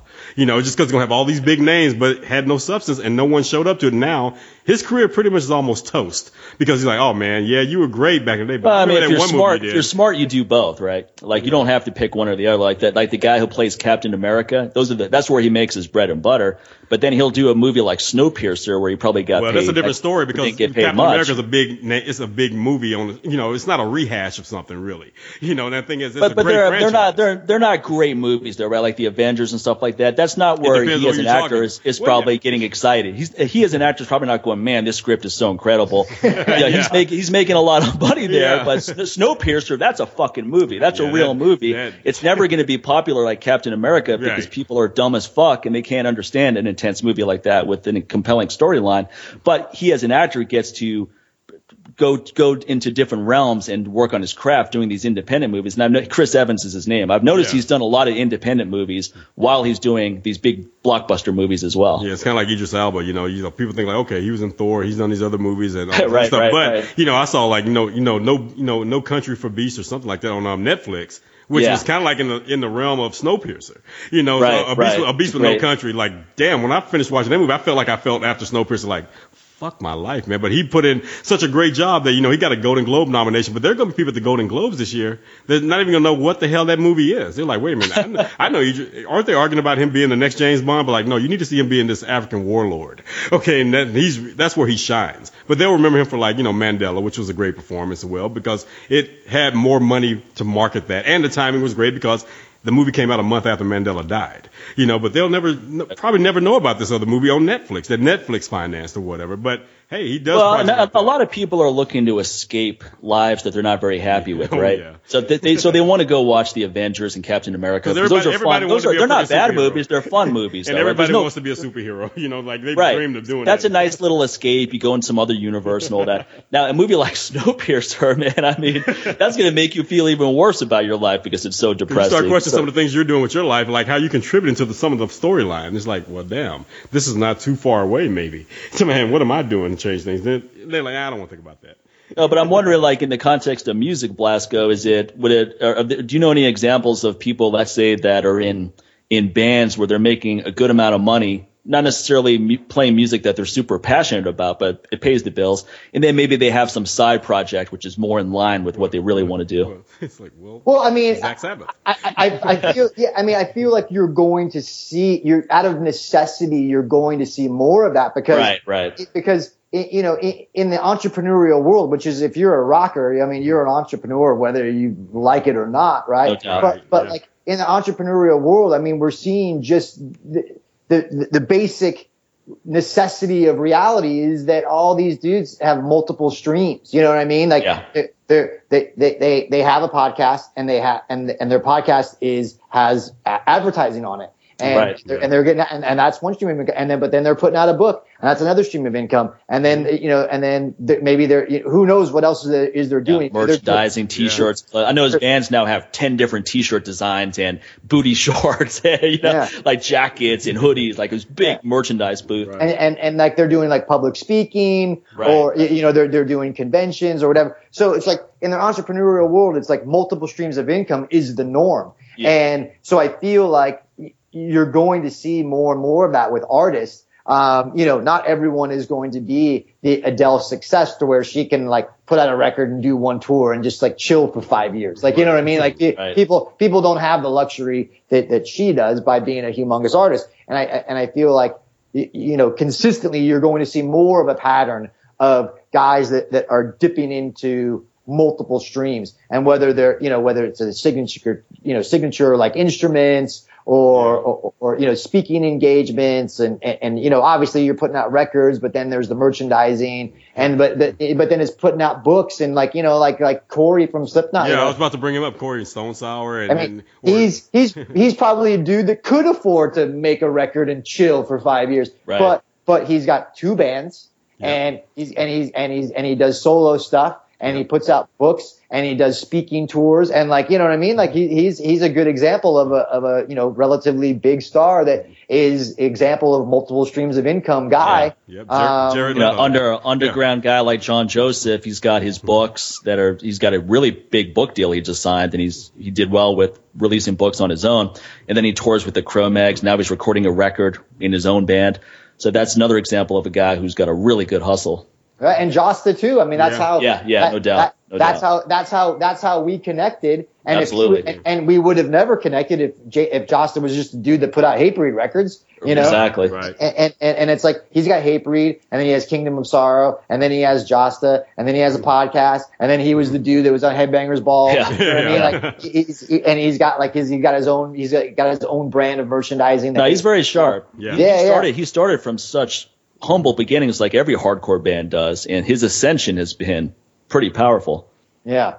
For sure. And that's a good example. You know, you're going to see more Jamies. You're going to see more, I always said someone like Doyle, right? Who's got, the first thing you notice about Doyle is like, wow, this guy's jacked. He's a fucking big, strong dude.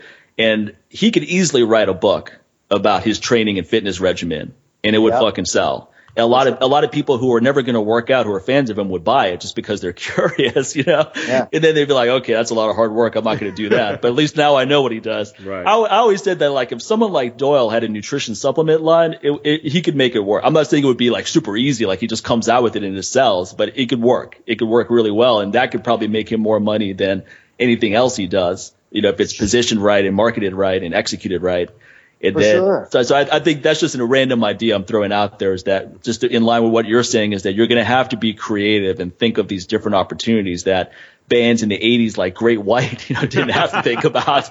They just came out with their record and they're touring in stadiums, you know. Yeah. Right. And then now they're all, like I said, and now all those dudes are all bumming because they were like, they thought it was never going to end. And then one day, the Seattle rug gets fucking pulled from underneath them, and now they're on their ass, and they're just like, oh fuck, and now what? You know what's interesting about that whole Seattle scene, though, is it didn't seem to last that long, right? Like it obliterated the glam metal scene. I think it died when Kurt Cobain died.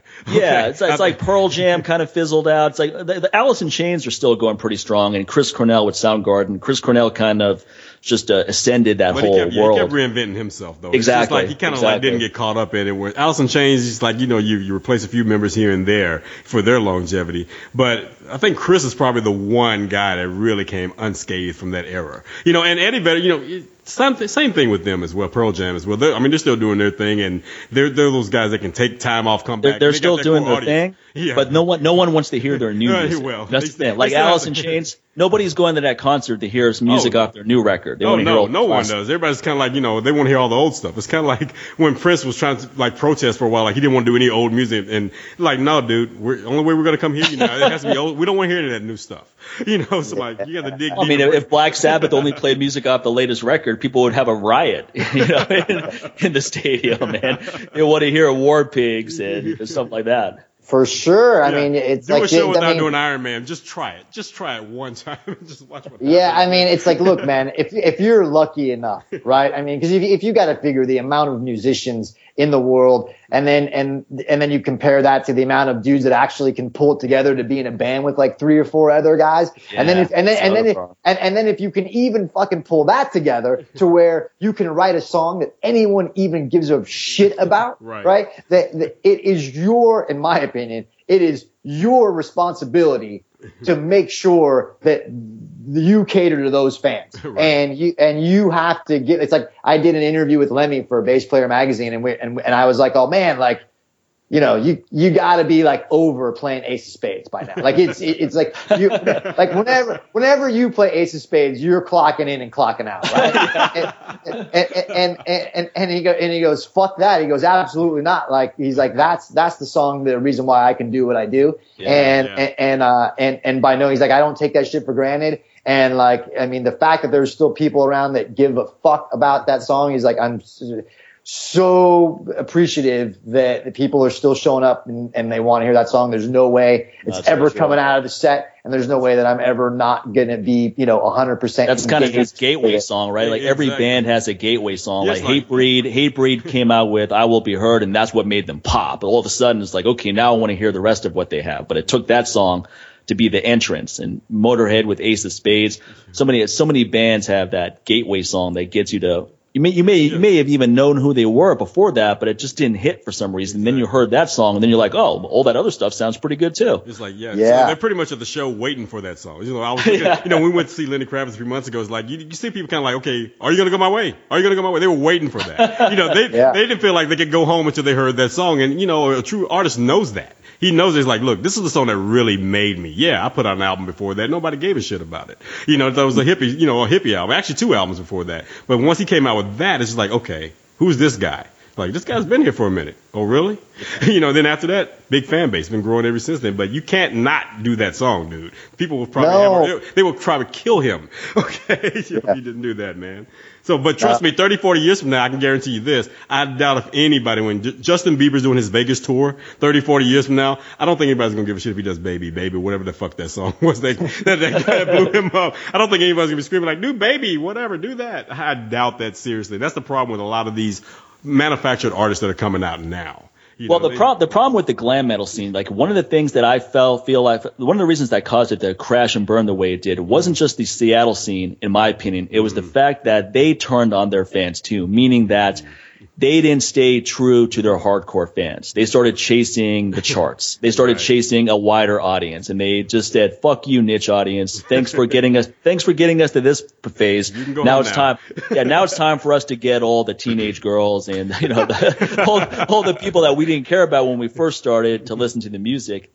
And then so they lost their hardcore following, and when the Seattle wave came in, they lost whatever their fly-by-night moment was on the charts, and then the whole thing crumbled. I think the bands that stayed loyal to their hardcore following, they were able to weather many storms, and they're still around now. Yeah. Yeah. I mean, it's too, man. It was just the time, man. People were just like, fuck, man, like one more band with like those fruity outfits and the hairspray and headbands and lipstick and eyeliner. Yeah, like I mean, it's just like sometimes like you just need to get knocked in the face with something that's completely opposite, and that's like in business too. You know what I mean? Like if you think about like when Red Bull, Red Bull came out and it was a small can. It was like, let me tell you, I worked for them when they first started, and they promised us like, you know what? And people always say like, well, Monster's out, and they have like 16-ounce cans. Why don't you guys do that? Well, 8.3 ounces is all you need with Red Bull, blah blah blah blah blah. And they always told us in every meeting, we'll never change. We'll always have this 8.3 ounce can, and we'll never get bigger, and we'll never have any flavors other than what we have right here. Well, shit. Fast forward 10 years from now, from that time when I worked for them in the very beginning when they were a grassroots company over here.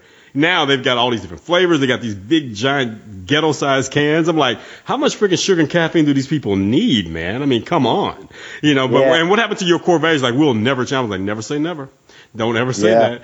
Because when the money starts flowing in and the customers start demanding it, 9 times out of 10, especially when you're a corporation, and you have shareholders, they're going to look at you like, I don't care what your values were in the very beginning. This is what the customers want, and this is what we need to do. You can ask Whole Foods how they, they had these core values in the very beginning, but now, come on, man. It's like, how healthy is Whole Foods? You ever just walked around that place? To the point where you got overweight people eating Whole Foods pizzas.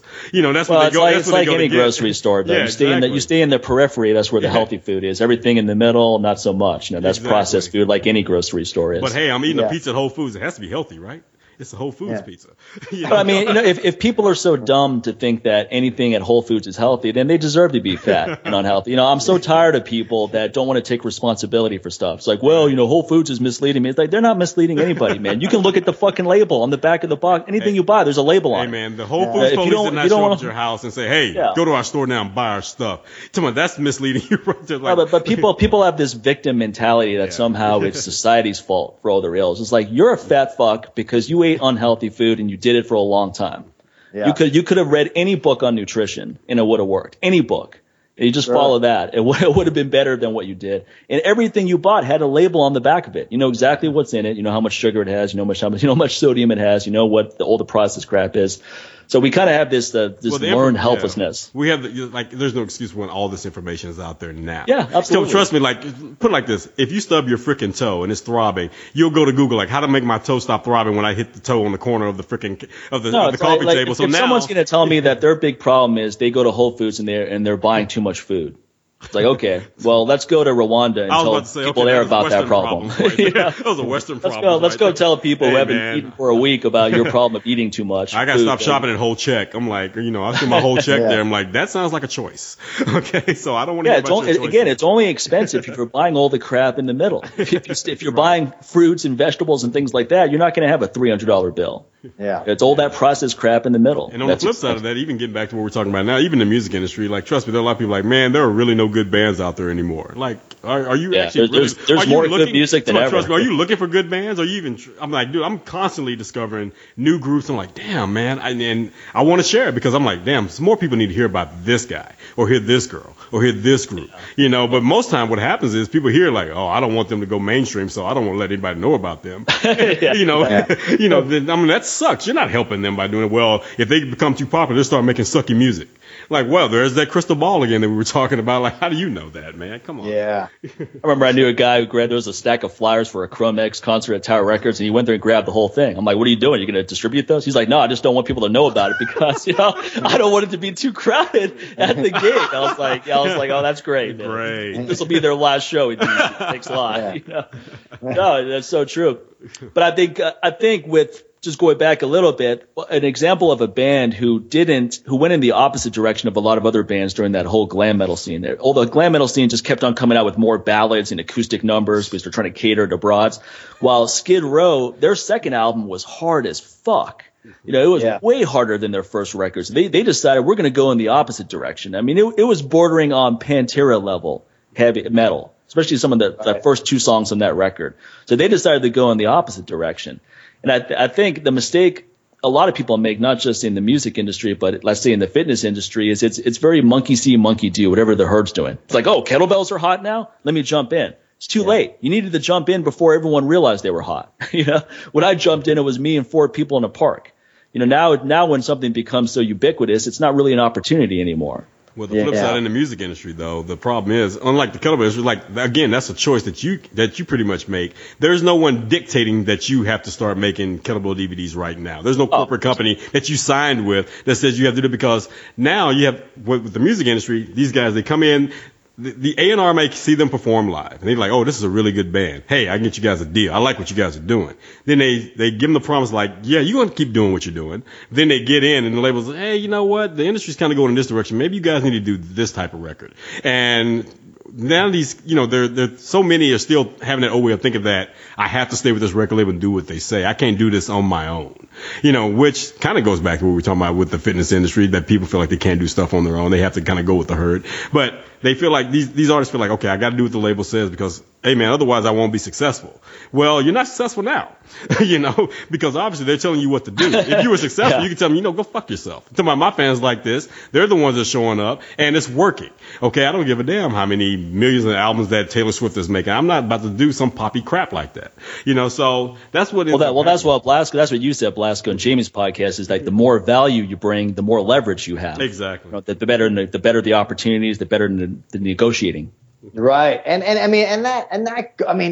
that should really be just a rule of thumb in life, man. You know what I mean? Like, it's like, it seems obvious, but now, now with the state of the business, it's like, man, like whatever you do, it's like, if it's not of value to anyone, then you need to work until it is. Right. Like you were saying, it's like, the people that are looking for that shortcut. And you probably see that. I mean, God, in fitness, you must fucking really see that, like the shortcut people, like, oh, well, I mean, like, fucking how hard could it be? Right. Like, I want to look like that guy. And, I mean, I'm sure it's not that hard, whereas like I want to be a rock star. I'm sure it's not that hard. Like you guys are holding this key, like to like unlock that someone just thinks that you have, right? Like me, like I have like this key to success, right? Hey man, like I'm really hoping that you'll get me to the next level, whether it's in music or fitness or whatever. And it's just like, well, a lot of that's kind of on you, bro. Now, one of my favorite movies is this independent movie called Diamond Man. And this guy's a diamond salesman going from town to town, and he's training this young guy because they want to push him out of the company, the main actor, because he's getting too old for the job, in their opinion. So anyway, the younger guy's like, yeah, man, I'm going to go around with you and visit all the customers because they're going to give me your customers. Like, no, it's like they can't give me your customers, just like you can't give me your girlfriends. You know, these are people I developed real relationship with. They buy this stuff because they like me. So they're not going to I can't just hand them to you and it's going to be the same thing. Yeah. But a lot of people think that. A lot of people think that you can just hand them success. Like, well, if I just go assist Mike at his workshops, all of his people are going to want to come see me. No, it doesn't work that way.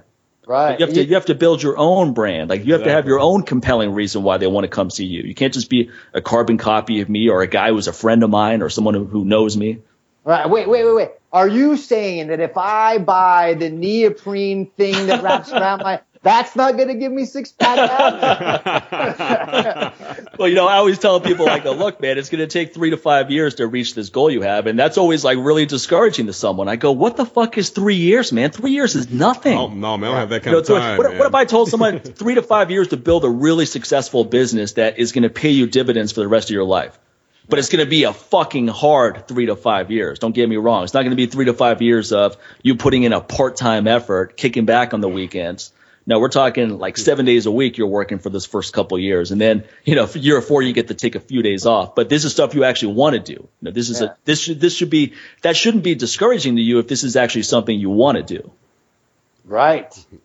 Yes, exactly. I mean, you got it. It's like, you know, it's like I think you're saying something about it in the book, you know, where it's just like, man, like you gotta invest. Like, it's like if you've got an addictive personality and you don't want to eat junk food anymore, then put that addictive personality into like being more into fitness or whatever. Right. It's like, you know what I mean? Like, transfer the appetite for the fucking shit into something better, but like the appetite's still there, but just mentally move it over into something else that's going to be more beneficial. It could be helping kids and animals. It could be doing nonprofit work. I mean, there's so many. Addictive personality is not a bad thing. You just have to shift it into the right domain. Right, like, dude, like I get it, dude. A Taco Bell fucking burrito supreme tastes good, dude. I get it. I know it does. You know, but like, is it the right decision for me to do? No, well, not always. What's interesting is if you eat clean long enough and then you decide, fuck it, I'm going to go have a Cinnabon, you're going to feel like shit hurts, within man. And you minutes, start questioning yourself. You're like, yeah. how did I used to eat like 6 of these damn things in one sitting? Like, and not feel bad. You know what's scary is when someone eats that stuff and they feel okay. Like, oh, okay, I'm okay. I can go function with my day. I eat something like that, I'll be in a coma for the rest of the day. Like these big Red Bull drinks you were talking about. Man. It's like, you know what's crazy is when someone drinks an entire can of that and doesn't feel a thing. Then come on, I need another one. I mean, we see it all the time. I won't be able to sleep for a week if I have one. And they're like, hey man, can I get 4 of those? I'm like, oh, for what? For the rest of the week? Like, no, I need that to get through the rest of the day. I was like, no, you don't need Red Bull, dude. You need a nap. Okay. And like those big monster cans. Monster, you know, like, yeah, man. Like it says like, you know, you're not supposed to have more than 3 of these in a day. 3? Who's getting through one? like a week's worth of sugar and a month's worth of caffeine in it. Hey, No, but going back to the hard work, I remember Arnold Schwarzenegger in an interview said that when he was training for the Olympias, he wasn't like a lot of his peers who were like, oh, God, I got to do another one of these workouts. He said every rep he loved doing, every hard rep of the squat he couldn't wait to do because it was getting him closer to the goal he had in mind. I was like, that's the fucking winning attitude right there. They're not to the point where it's like, oh, I'm just going to suck it up and do this workout. No. You should wake up like it's Christmas. Like you can't wait to get into the gym and do that workout. That's when you have a winning mindset. Well, there's the thing. He had a goal in mind, though. He had a goal in mind. That makes it a lot more enjoyable. When you're just winging it and just doing it just for the sake of doing it, it's going to suck. Yeah. Well, you're not going to be doing it for very long either, man, you know, because when you don't have a clear goal in mind and a timeline on when you want to achieve it, it's easy to be like, fuck it, I'm going to skip today's workout. It's like, I don't need to write an article today. Who cares? Yeah. I mean, I feel like, you know, I mean, I know you guys totally resonate with this, but it's like, look, man, it just comes down to the effort, right? And like one of the one of the actual aspects of success is effort, right? And you got to put in the effort, but like, the effort, to me, anyway, whenever I say effort, the effort isn't benching 300 pounds. That's not like, the effort of like, oh, I'm struggling to fucking get, like, that's not, the effort is actually getting in your fucking car and going to the gym or absolutely. Oh, hell yes. Or going to the garage or fucking, I mean, that's that's the mental real effort of actually just like doing it. And I think of it too, like maybe it does come down to like a planning / goals, kind of like what you were saying. Cause I know for me recently, like I was reading something that's, because I always like obsess about these like, habits of successful people. Right. Yeah. And I was obsessed about it because I feel like because a lot of times, like, if there's no real education without application. And the cool things about, like, habits of successful people is those are easily applicable, right? I mean, it's not like they're not doing something that a normal person can't do, right? I mean, they're just human beings, and it breaks it down into real simple tasks that you can do. And so recently I was reading one, and it says, like, you cannot start your day off by opening your laptop and just grinding. Like, you cannot. You cannot do that. And I go, what do you mean you can't do that? That's what I do every day. Why can't I do that or whatever? And it's like, but it goes into that, like, all successful people, they plan out tomorrow at the end of today. Right. And then when I started doing that, holy fuck, dude, my life changed. Like, whenever I started to plan, like, I literally, like, I've got, like, I went analog, dude. I fucking, like, because I would do everything like on my planner and like in my calendar and stuff. And I went full analog, and I went to Target and bought like a huge notebook and legal pad and pencil, baby, and a 12-pack of ballpoint pens. And I went straight analog, and I started crafting out my days. 5:45, wake up, 6 o'clock, feed the cats, like, fucking like down to the whole thing. But more importantly, at this time of the day, I'm focusing on emails, and that's all I'm doing. On this time of the day, I'm focusing on project management, which means that I'm not dealing with emails as they come in. I literally shut my email off, and I spend 2 hours a day focusing on future projects and breaking down the action plans of that. And then after that, then I dig into like the emails that I've been sitting on for a while, like my flagged emails and stuff. But whenever I started to plan out, and I even put in workout, right? Because I wasn't working out because I was like, oh fuck, I just like, I want to, but I just don't have the time to do it. I know it's important, but I can't factor it into my day. But whenever I started to plan today, whenever I started to do that, I go at 4 o'clock, I'm working out, right? And then, but I gotta ease into it. So I found this thing, which you guys probably know more about than I do, but I found the 7-minute workout, and that's been a huge game changer for me, because I was like, because a lot of times it's like the effort of like, oh, well, what am I going to do? And I really don't like lifting weights, because like I'm like a smaller frame guy. When I lift weights, I get wider and I look like an idiot, and stuff. So you know what I mean? So to me, it's more cardio. And I know my favorite cardio is going to like boxing classes or whatever. Not where I'm sparring, but I feel like if I'm going to burn 1,000 calories, I am going to torture myself if I have to bring my iPad and watch it on a treadmill or whatever. And for me to get to burning 1,000 calories on that, fucking no way is that happening. But if I take a class to where I'm getting pushed, because I realize like I'm never going to push myself as hard as someone else is going to push me. Sure. Or whenever you're in a classroom of people, and not only are you taking direction and instruction, but you're competing with everyone else around you, and you're looking and you're going, oh, dude, that girl is hitting the bag harder than I am. Like I have a personal problem with that, and so I'm going to push myself harder to want to do that. And then before you know it, you're like, holy fuck, that was an easy 1,000 calories I just whipped off, Yeah. And so, but my point is by scheduling my day, I was able to put in the things that were important to me, and I realized how much more I got done, rather than just cracking open the laptop and just digging into emails, and then that totally devouring my day. Yeah, I'm not. And what's interesting about it is I'm getting the same amount of work done, right? Like I'm still. It's not like I'm leaving anything behind. It's not like I'm like, oh well, fuck this guy, I'm just not going to answer his emails anymore. Like I'm getting more done by scheduling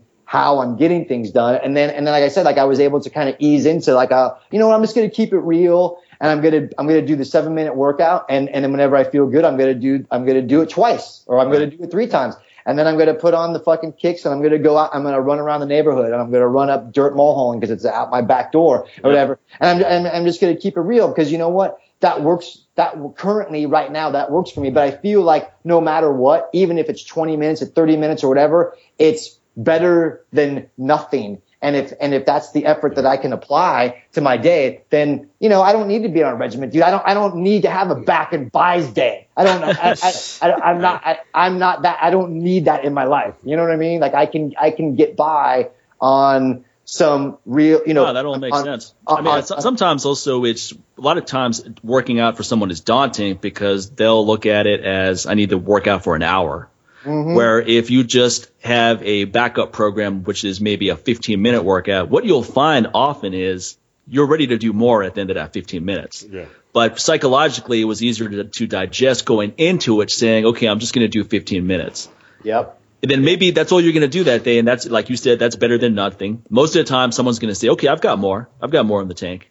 Yeah. And that's been the beauty. I mean, going back to technology for me in terms of fitness, that's been the beauty for me. Like, dude, running with zombies or whatever that running app is, how fucking genius is that? That's so awesome. You know, but having that coach in your earbuds, you know, of like whatever trainer it is or whatever app, like if it's like a push-up app or, you know, like the 100 push-up app or whatever it is. I mean, there's a bunch of them, but having that dude in your earbud, if you cannot get to the gym or you cannot afford to hire a trainer, right. You know what I mean? Dumping $4.99 into a fitness app that you know, coaches you through, you know, like things that you can do at home or whatever. Mm-hmm. You know, dude, I know two guys that have totally transformed their life from like one of those like DVD home training courses or whatever. Sure. And like fucking ripped, you know, but it comes down to, like I said, it comes down to the effort of what works best for you to where you know that you can do that and you can commit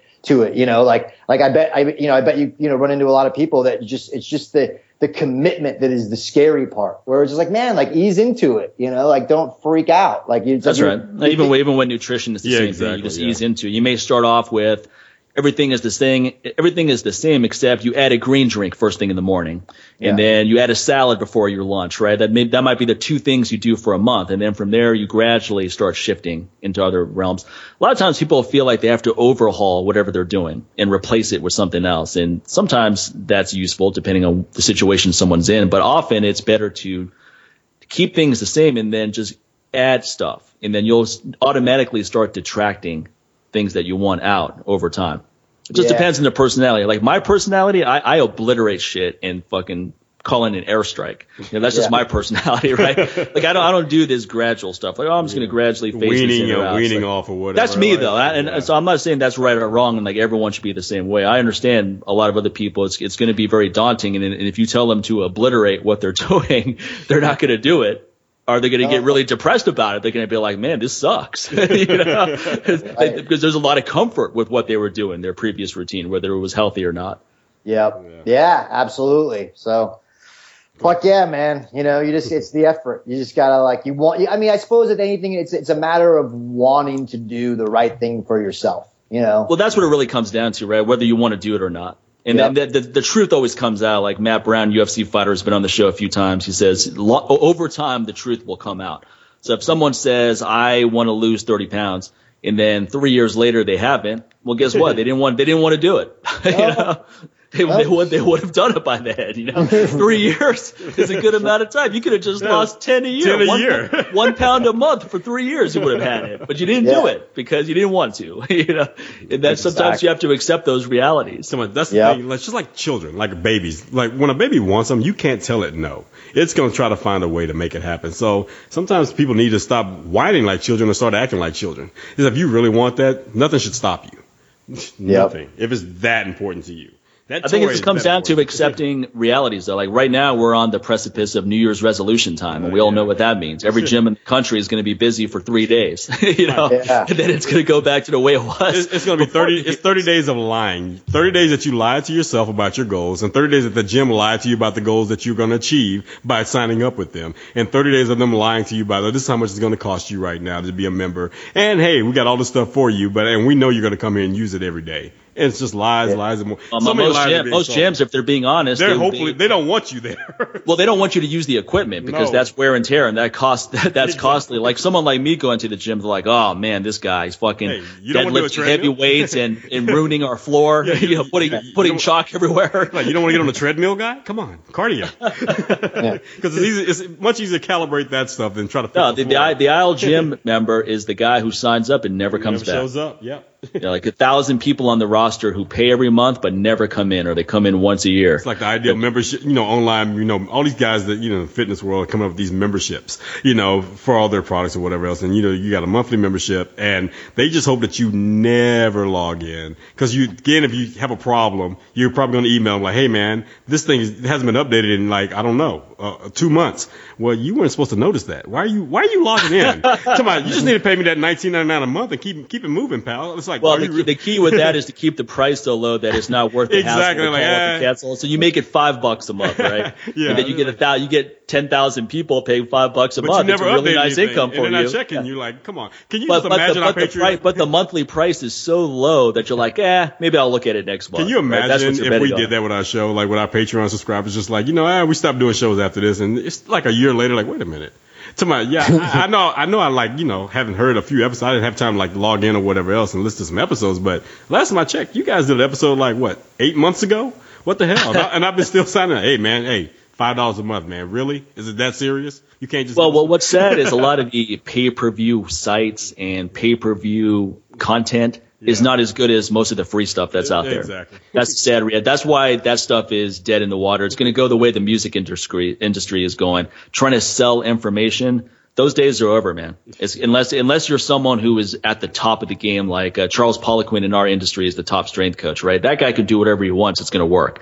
He wants to charge $30 a month for a content website. People are going to pay it. But the key is that he's going to deliver. That's why he can do it. That's why he's at the top. It's going to be consistent. He's just not going to drop off. I mean, if you look at his website right now, Strength Sensei, it's ridiculous the amount of free information he gives away. Right. It's incredible, man. It's incredible. He should be charging for that. So for him to decide, hey, I'm going to make a pay-per-view website, which is even more detailed, I would be happy to pay that, frankly, because one, I like the guy, and two, the information's incredible. But it has to be that kind of value. Right. If you're not bringing ridiculous value, then forget it. People are just going to go to YouTube. Yeah, I mean that's where they already are. Exactly. That's where they are anyway. Even if you do bring value, so you have to have something else. Like for me, I transitioned from being a kettlebell instructor to designing nutrition supplements, which are not, they may be free someday with 3D printers and all that, but not anytime soon. Right. I think you're safe for a while. Yeah. I'm safe for a long time. Man. You make really good products that work. People are going to keep buying it, and it's not something where I read this book a long time ago called Free. Way before all this stuff started happening. And this guy predicted that, look, as technology evolves, it's going to be so cheap to distribute information that you're not going to be able to charge it for it anymore. And he, like a lot of the people who aren't Nostradamus, this guy's crystal ball was pretty accurate, because that's pretty much what's happening right now. And I read that book and I was like, you know what? I bet this guy's right. So I'm going to start thinking about that, because at that time I was knee deep into making information products, DVDs, ebooks, you name it. Right. And that stuff is, I haven't made any new stuff in a long time because I transitioned into what I'm doing now. But if that world were my primary source of income, I would be in trouble. It's just like the music industry, it's just like, exactly. And Metallica, you failed, 15 years ago when you were trying to fight it. It should have just rode the wave, man. You should have just rode the wave. You should have just been like, Pearl Jam and all those guys. You're like, you know what? This is a beast that we cannot conquer. So you can't beat them, join them, but be smart about how you join them. What are you going to bring to the table? You're like, okay, we'll release our whole album for free, but here's the thing. Got a tour coming up, blah, blah, blah, blah. And if you buy the album, you'll get a discount on your ticket to the tour. Oh, okay. Well, shit, I'll go ahead and buy it then. If I can save like 20% off these high-ass ticket master prices, I'll take that. So you got to kind of, really, instead of just bowing down or just being just so, I don't know, man, where you just don't want to give in and then you both lose out on both ends of that spectrum. You got to figure out and get a step ahead of the game with that, man. And so, correct. So yeah, I think some bands also, because they're so cool and they're so respectful to their fans, like you feel guilty if you do that. It's like you want Right. to support them. It's like, no, I got to go buy this guy's album, man, Exactly. because that guy gave me a stop and chat for 20 minutes after the show last time. I was like, I can't just go to BitTorrent and pirate this guy's album. That's just not cool. Or I'm going to go buy a T-shirt, or I'm going to make sure I go to the show every time he's in town, etc. Exactly. Yeah, right. I mean, it's like I'm a Spotify user, probably mainly just because it's the most practical for my life or whatever. Yeah, it replaced my iPod. Yeah, everything's there. It's all on my phone. It's streaming. I can, you know what I mean? Like it's just easy access. Something comes out, there it is. I can playlist stuff. It just, practically speaking. However, if there's something that if there's someone that I really want to support and there's something that I'm fucking way down with, of course I'm going to the gig. Of course I'm buying the shirt. You know what I mean? And then maybe I'm buying maybe I'm buying the album, if necessary. But just like I said, for practicality's sake, Spotify is the way that I consume music now, just because that's what works best with my lifestyle. Yeah, I'm the same. And in fact, if it weren't for Spotify, for some of these artists, I wouldn't even know they were on tour. I'm like, oh crap, they're going to be in Houston next week. Just because I happen to subscribe to their playlist or whatever else on Spotify, and then I go check them, and I go check them out. I'm like, well, damn, they were just as good in person as they were. From the music that I was listening to and I was streaming. So, and then guess what I'm going to do after that? I'm going to share it. I'm going to let everybody know and go from there. And then hopefully somebody else, will appreciate them. And that's how it grows right there, because that's where you really get your longevity right there. When, again, raving fans, we talk about that as far as the fitness industry and just being an entrepreneur in general. That came from basically that music industry. When you're a raving fan, when you're a real fan, you want the world to know about them. You're not trying to hoard it and keep it all to yourself. You want them to be successful. You're like, dude, you're missing out if you're not listening to these guys. So you got to check this out. And that's the way you do it right there, man. And that's why you take care of those fans. Don't go crap on them. Well, I mean, like you said, Blasko, on Jamie's podcast, I mean, you have to have fans to be successful in advance. Same thing with trainers. You have to have fans. You can't just rely on your friends and your family to support whatever you're doing. That's not enough. and in the fitness, a lot of times, I remember I knew a guy when I was coming up in the kettlebell world. And this guy got certified by Pavel. We all did at that time. And this guy put together his website, and his whole mission statement was, my goal is to proliferate Pavel Tsatsoulin's teachings. I'm like, okay, that's great, motherfucker. So why am I coming to you for that? I'm going to go take Pavel's course. It's like, you're just a clone of him. It's like, what do you got to say that's unique? Because I went and learned from him, and then I put my own personal touch on it. So I became, hey, I've got the aggressive strength system. You want to learn that? You come to me. Yeah. I'm inspired by him, but I've got my own thing. I've got my own message. That's how you sustain a career. And then you actually have to have fans for that.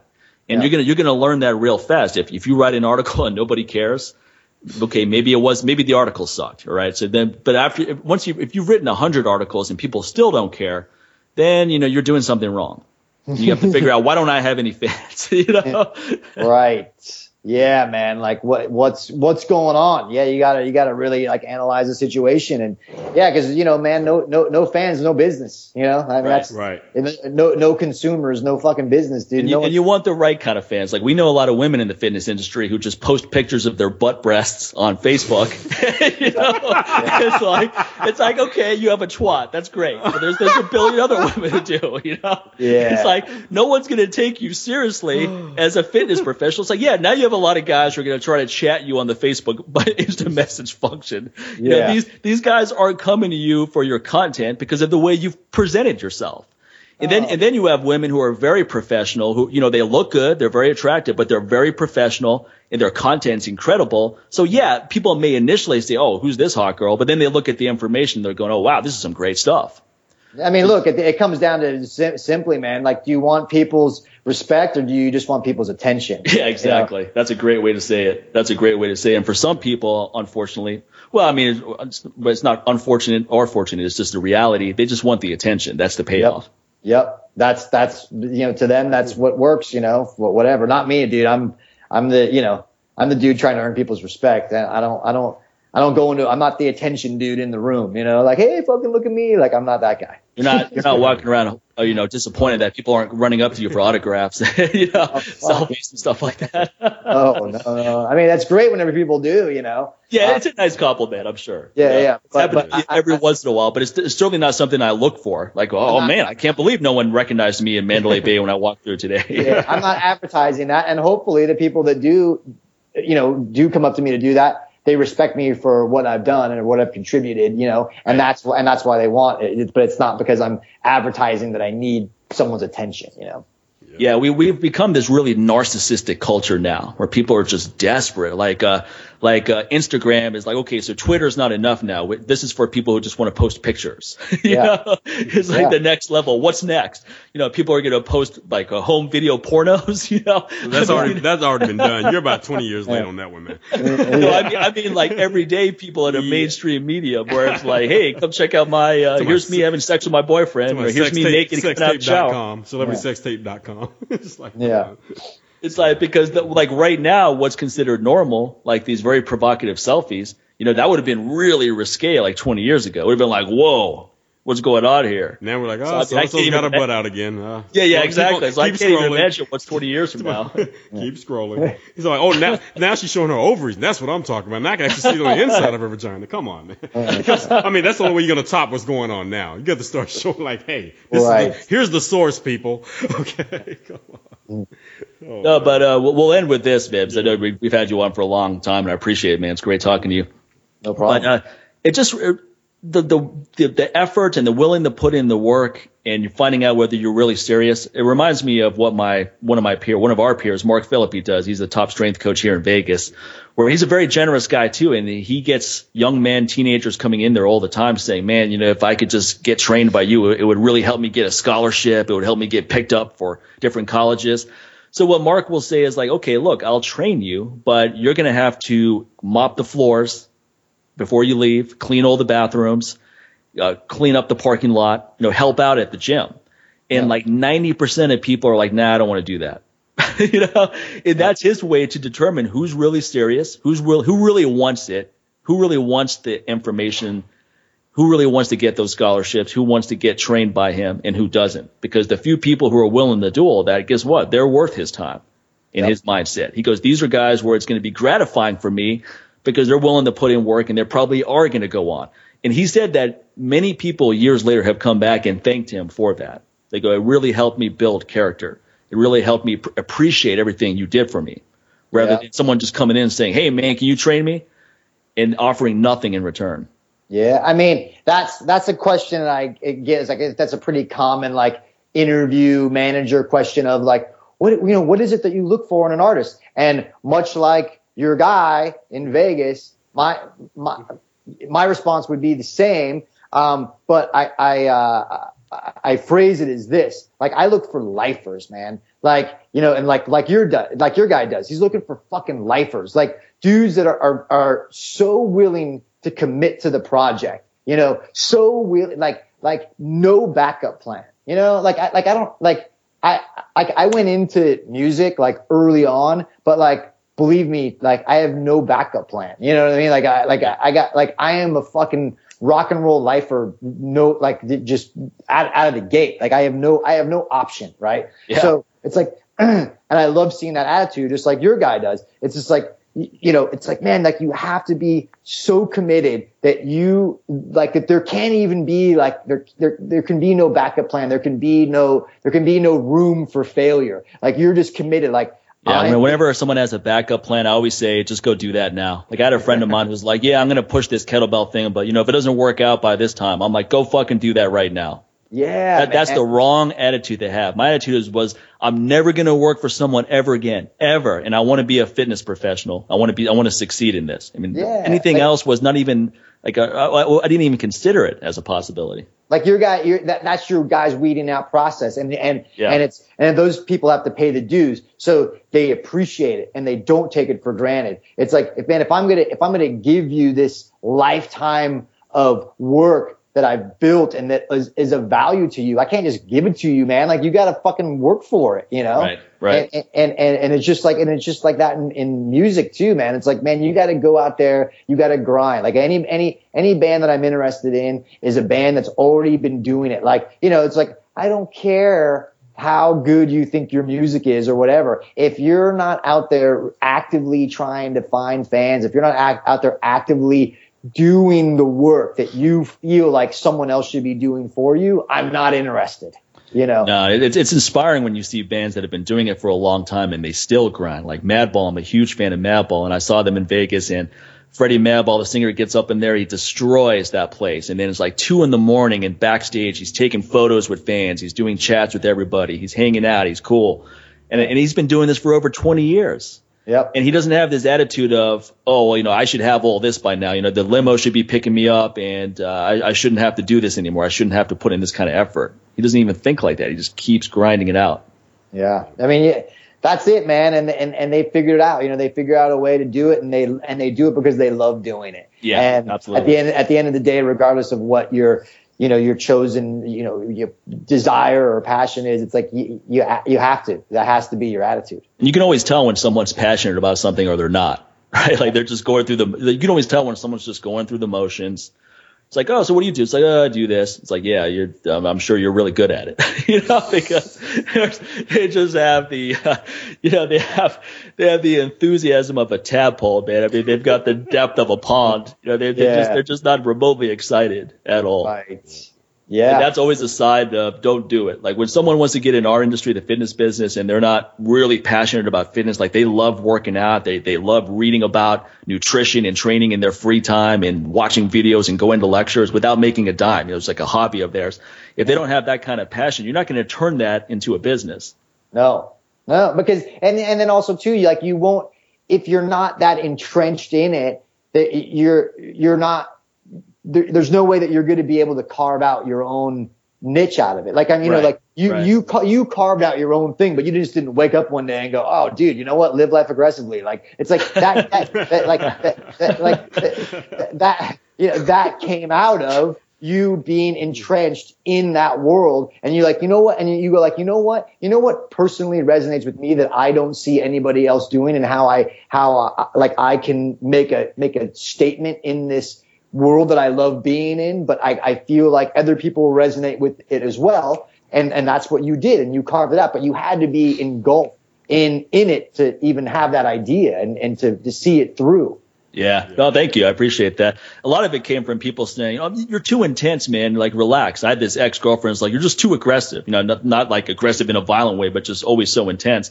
And I was like, those aren't negative things. Well, what I need to do is get rid of you because you see it as a negative thing. Yeah. But I remember when I first came up with that live life aggressively motto, the guy who was designing my website was like, Mahler's aggressive strength, live life aggressively. I think this is going to be too intense. You're not going to get a big audience. I was like, I'm not concerned about that, man. If I can't be successful being exactly who I am and being authentic, then I'm not interested in this business. It's not for me then.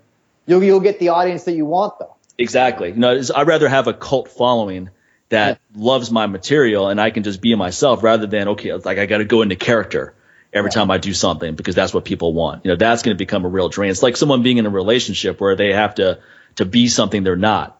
Because if they're really who they are, the other person's run for the hills. It's like, it's not going to sustain itself, man. That's not going to work.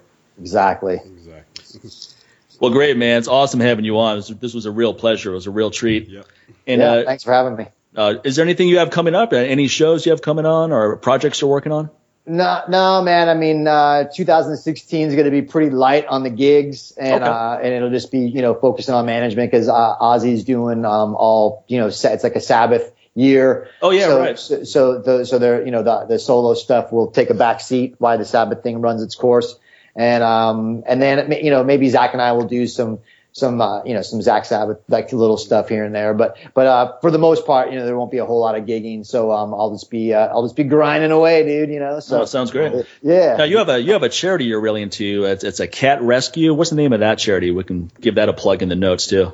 Oh yeah. Kitten Rescue LA. I mean, there's a handful of them. I've sort of inadvertently built this cat following because it's like when I first got on Instagram, I just thought it was boring to post photos of myself. I was like, who cares, what I'm doing, and so I just started posting pictures of my cats, and then And then that built this whole like it's like COI, which is Cats of Instagram. Like I became part of this community or whatever. And then with that comes the whole rescue thing, and and you get involved and whatever. So there's a lot of there's a lot of them in LA and stuff, and there's a lot of communities and rescues and stuff. So yeah, I'm still on the surface of that, but I'm in there. So yeah, Kitten Rescue LA is what I donated to for my birthday, because whenever like me and my buddy, we share the same birthday, and so what we did is we teamed up, and we're just like, hey, look, fucking don't give us. Don't send us presents. Don't send us gift certificates. Fucking don't do jack shit. Don't even say happy birthday. Just, just donate to our GoFund account, and then we're going to, put that into our respective charities. Nice. I think that's a good philosophy for Christmas right now. Years ago, I decided I'm just going to donate money to different charities that family members, loved ones, etc. are into. Like my mom's a big elephant fan, so I donated to Elephant Sanctuary. My dad helps kids in Uganda, orphans and so forth, so I would donate to his charity. And that's just more meaningful. And then you feel like it's really a win-win too. You're not just furthering someone's hoarding habits. I mean, beyond that, dude, what more shit do I fucking need? Yeah, right. You need another fucking tie, or socks. More socks, really? No, I don't. No, absolutely not. I do not need more fucking crap. I'm trying to purge. Exactly. I'm trying to get rid of stuff. Don't bring anything in my house. I'm trying to get stuff out of my house. That's the irony of life, isn't it? It's like you make all this money, you buy stuff, then you're like, man, how do I get rid of all this shit? Exactly. Somebody comes to your house, hey man, that's really cute. You like it? Take it home. You can have it. Yeah, exactly. I do that all the time. Oh, you like that painting? Here, let me tell you. It's yours. Really? Take that book. Go ahead, take it. Whenever I buy something, I always think, I was like, okay, am I actually going to use this, or is it going to end up at the Goodwill or the library, or is this actually going to be something useful? 9 times out of 10, I walk out without buying anything. My question is do I want this or do I need this? That's a very simple question. Do you really need this? No, I just want it. I really want it. Then somebody's always going to tell me, well, you deserve things. You work hard. You should get the things you want. Okay. Somebody, don't try to validate your hoarding on me, buddy. And I'm trying to get rid of crap. Just take it. Yeah. Do you guys ever do this shit too, where you're there's a bigger ticket item that you've really got your eye on. You're like, oh fuck yeah, man! When I get this next bonus check or whatever, it's going right there. I want that. And then you get that, right? You get the check or whatever it is that you're waiting on, and you get it, and then you go like, oh, you know what? I don't even want to drop that amount of dough. Exactly. That's always just my wife and I first started dating. When she's like, hey, I want that. I said, all right, let's do this. Wait 2 days, and if you're still thinking about it, go back and get it. After 2 days, because guess what? That's the same tactic I used with my children growing up. Whenever they were like, Daddy, I want this. We'll see. We'll see is the best answer a parent can give to a child growing up, because you didn't lie. We'll see. Yeah. And obviously, a year later, we saw that you didn't buy it and you didn't want it anymore. So, hey, there you go. I didn't finish the sentence. I just said, we'll see, which is a complete sentence. Okay. Yeah. So it just wasn't very specific. That's the thing about it. Left it open for interpretation. I think it's better to spend money on experiences, right? Exactly. Go travel the world. Go on a nice vacation. Go out for a nice dinner, experiences, creating memories, right? I think that's more meaningful and ultimately stuff you'll look back on more fondly than just a bunch of material clutter you bought over the years. For sure. Agreed. Well, awesome, man. Great having you. And also, what's your Twitter handle for people to follow you? I'm the same. Facebook, Twitter, and Instagram is all Blasko 1313 BLASKO 1313. Hey man, some of these pictures you have on Instagram are hilarious, especially the one that Zach Wild, the mini moods of Mr. Blasko that Zach Wild did of you with the cat heads on your body. It's freaking hilarious, man. Yes. Zach's a funny guy too. Yes, he's always talking about steroids. Oh yeah, no, it's like I'm huge now since I've started taking growth hormone. Oh yeah, no, yeah. If I mean, you can follow my Instagram if you want, but really, you should just go Zach Wild BLS. You should just go follow that one because that's more entertaining than mine. If you just want to look at pictures of tuxedo cats, follow mine. But if you want to have a laugh or whatever, you should follow his. And everyone, check out that episode that Blasko did with Josta on. It's episode 137. That was a great episode. So again, man, this was a real pleasure. I've been looking forward to talking to you for a while. Thanks so much for the time. Thanks a lot, man. For sure, man. I appreciate it, guys. Have a good weekend and a good holiday. All right, you too, man. You take care. Yep. Thank you. Take care, everyone. All right, man. That was a fun one, and this is a great way to end 2015. You know, this is going to be our last episode for the year because we know a bunch of you guys are out there wasting time with material bullshit, not listening to podcasts and furthering yourself. So it's a good time for us to pull back the reins. So when you finally listen to this episode, just remember what we said about hoarding and getting rid of that stuff. So when somebody comes over your house and sees all that crap you bought for Christmas that you don't care about or that you were given, at Christmas, just like, hey, man, I like that. Hey, you like it? Take it. So, yeah, that's the one takeaway you can take from this episode. Like, you don't have to hold on to that crap just because somebody bought it for you and you don't care about it. Hey, if somebody else likes it, give it to them. A lot of times when I have lunch meetings with friends, I'll always grab a book off the shelf to give. Yeah, right? yeah. It's like, I bet that person would like this. Bam. You listen to them talk like, man, I wonder how successful people. Oh, I got this book, 7 Habits of Highly Successful People. Hey, man, here you go.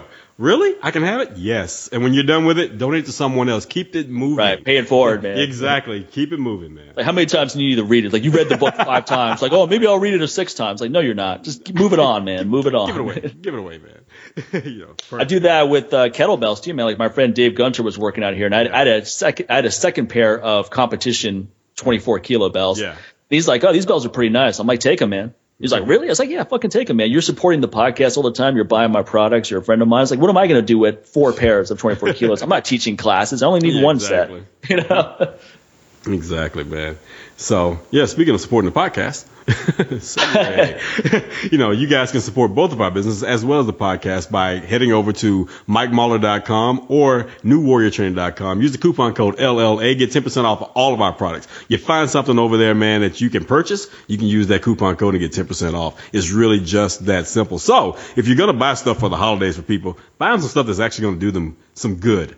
Okay, not another pair of socks. Get Mike's testosterone booster for, your uncle who's got the man boobs that he's been holding on to for the last 30 years. And, it's to the point now that anytime you put your child in their lap or whatever, they can't even see you and take a picture with the family. Yeah, some of you guys may have a goal in 2016 to finally see your dick again. As well as your wife. She would like to as well. So, you look down to take a leak, you only see your feet, man. Well, maybe you look down to take a leak and all you see is a puddle on the floor because you missed. You're not close enough. Move up, man. Move up. Okay, don't be so ambitious. Okay, move up. So yeah, man. So that's what you can do with that, or you can head over to patreon.com/LLA podcast. Become a monthly supporter of the show, man, and we'll keep bringing great guests like Blasko, as well as Charles Poliquin and many others, man, to this show, and who drops so much good information. It gives you just a peek inside their lives. A lot of folks you've probably seen online, or you've seen them, like you've seen them on albums, like with Blasko or whatever, but you never had a chance to really get to know these people. But the thing is, when people come on our show, it's not the same crappy cookie cutter questions or whatever. We get these people to come on and let them be themselves, man. We let them just have at it, and you get to see like, wow, that's a real person. And 9 times out of 10, you probably like them even more. So that's the benefit of this show, man, because again, we don't want the manufactured, PC type person to come on this show. We want you to be you. Okay. And that's the thing about it. Well, we're also not trying to do a show where a lot of podcasts, they're just waiting. They have a wait and see philosophy, right? And what I mean is they're just looking like, oh, who does Joe Rogan have on the show this week? Oh, let's get that guy on next week. Or who does James Altucher have on this week? They're looking at hot podcasts. Who does Tim Ferriss have on this week? Let's try to get that person. Guest leechers is what I call those. They just want to leech off all the guests off everybody else's shows because they don't really have an interest in these folks. They just want to have an interest in downloads. And, and for those of you who have podcasts and you fit that bill, you suck. So let that be the takeaway for you for 2015. So if you have any goals that you're going to work on in 2016, be original and do not continue to suck. All right. Yeah. If you're going to do a podcast, how about getting some guests that you've never heard on any show? Right. Like Luke Snusky and Rohit Kalra and James Pond. These are really interesting people that a lot of podcasts are going to shy away from because they're going, oh, well, we're not going to get the numbers that we want because of this and that. Yeah, exactly. But the thing is, if this person's been on 40 podcasts that week, what makes you feel like you being number 41 is going to actually help your podcast?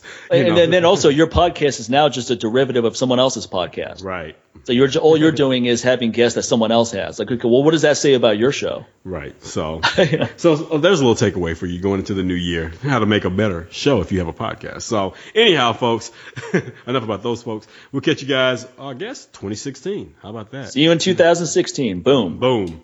Take care, everybody.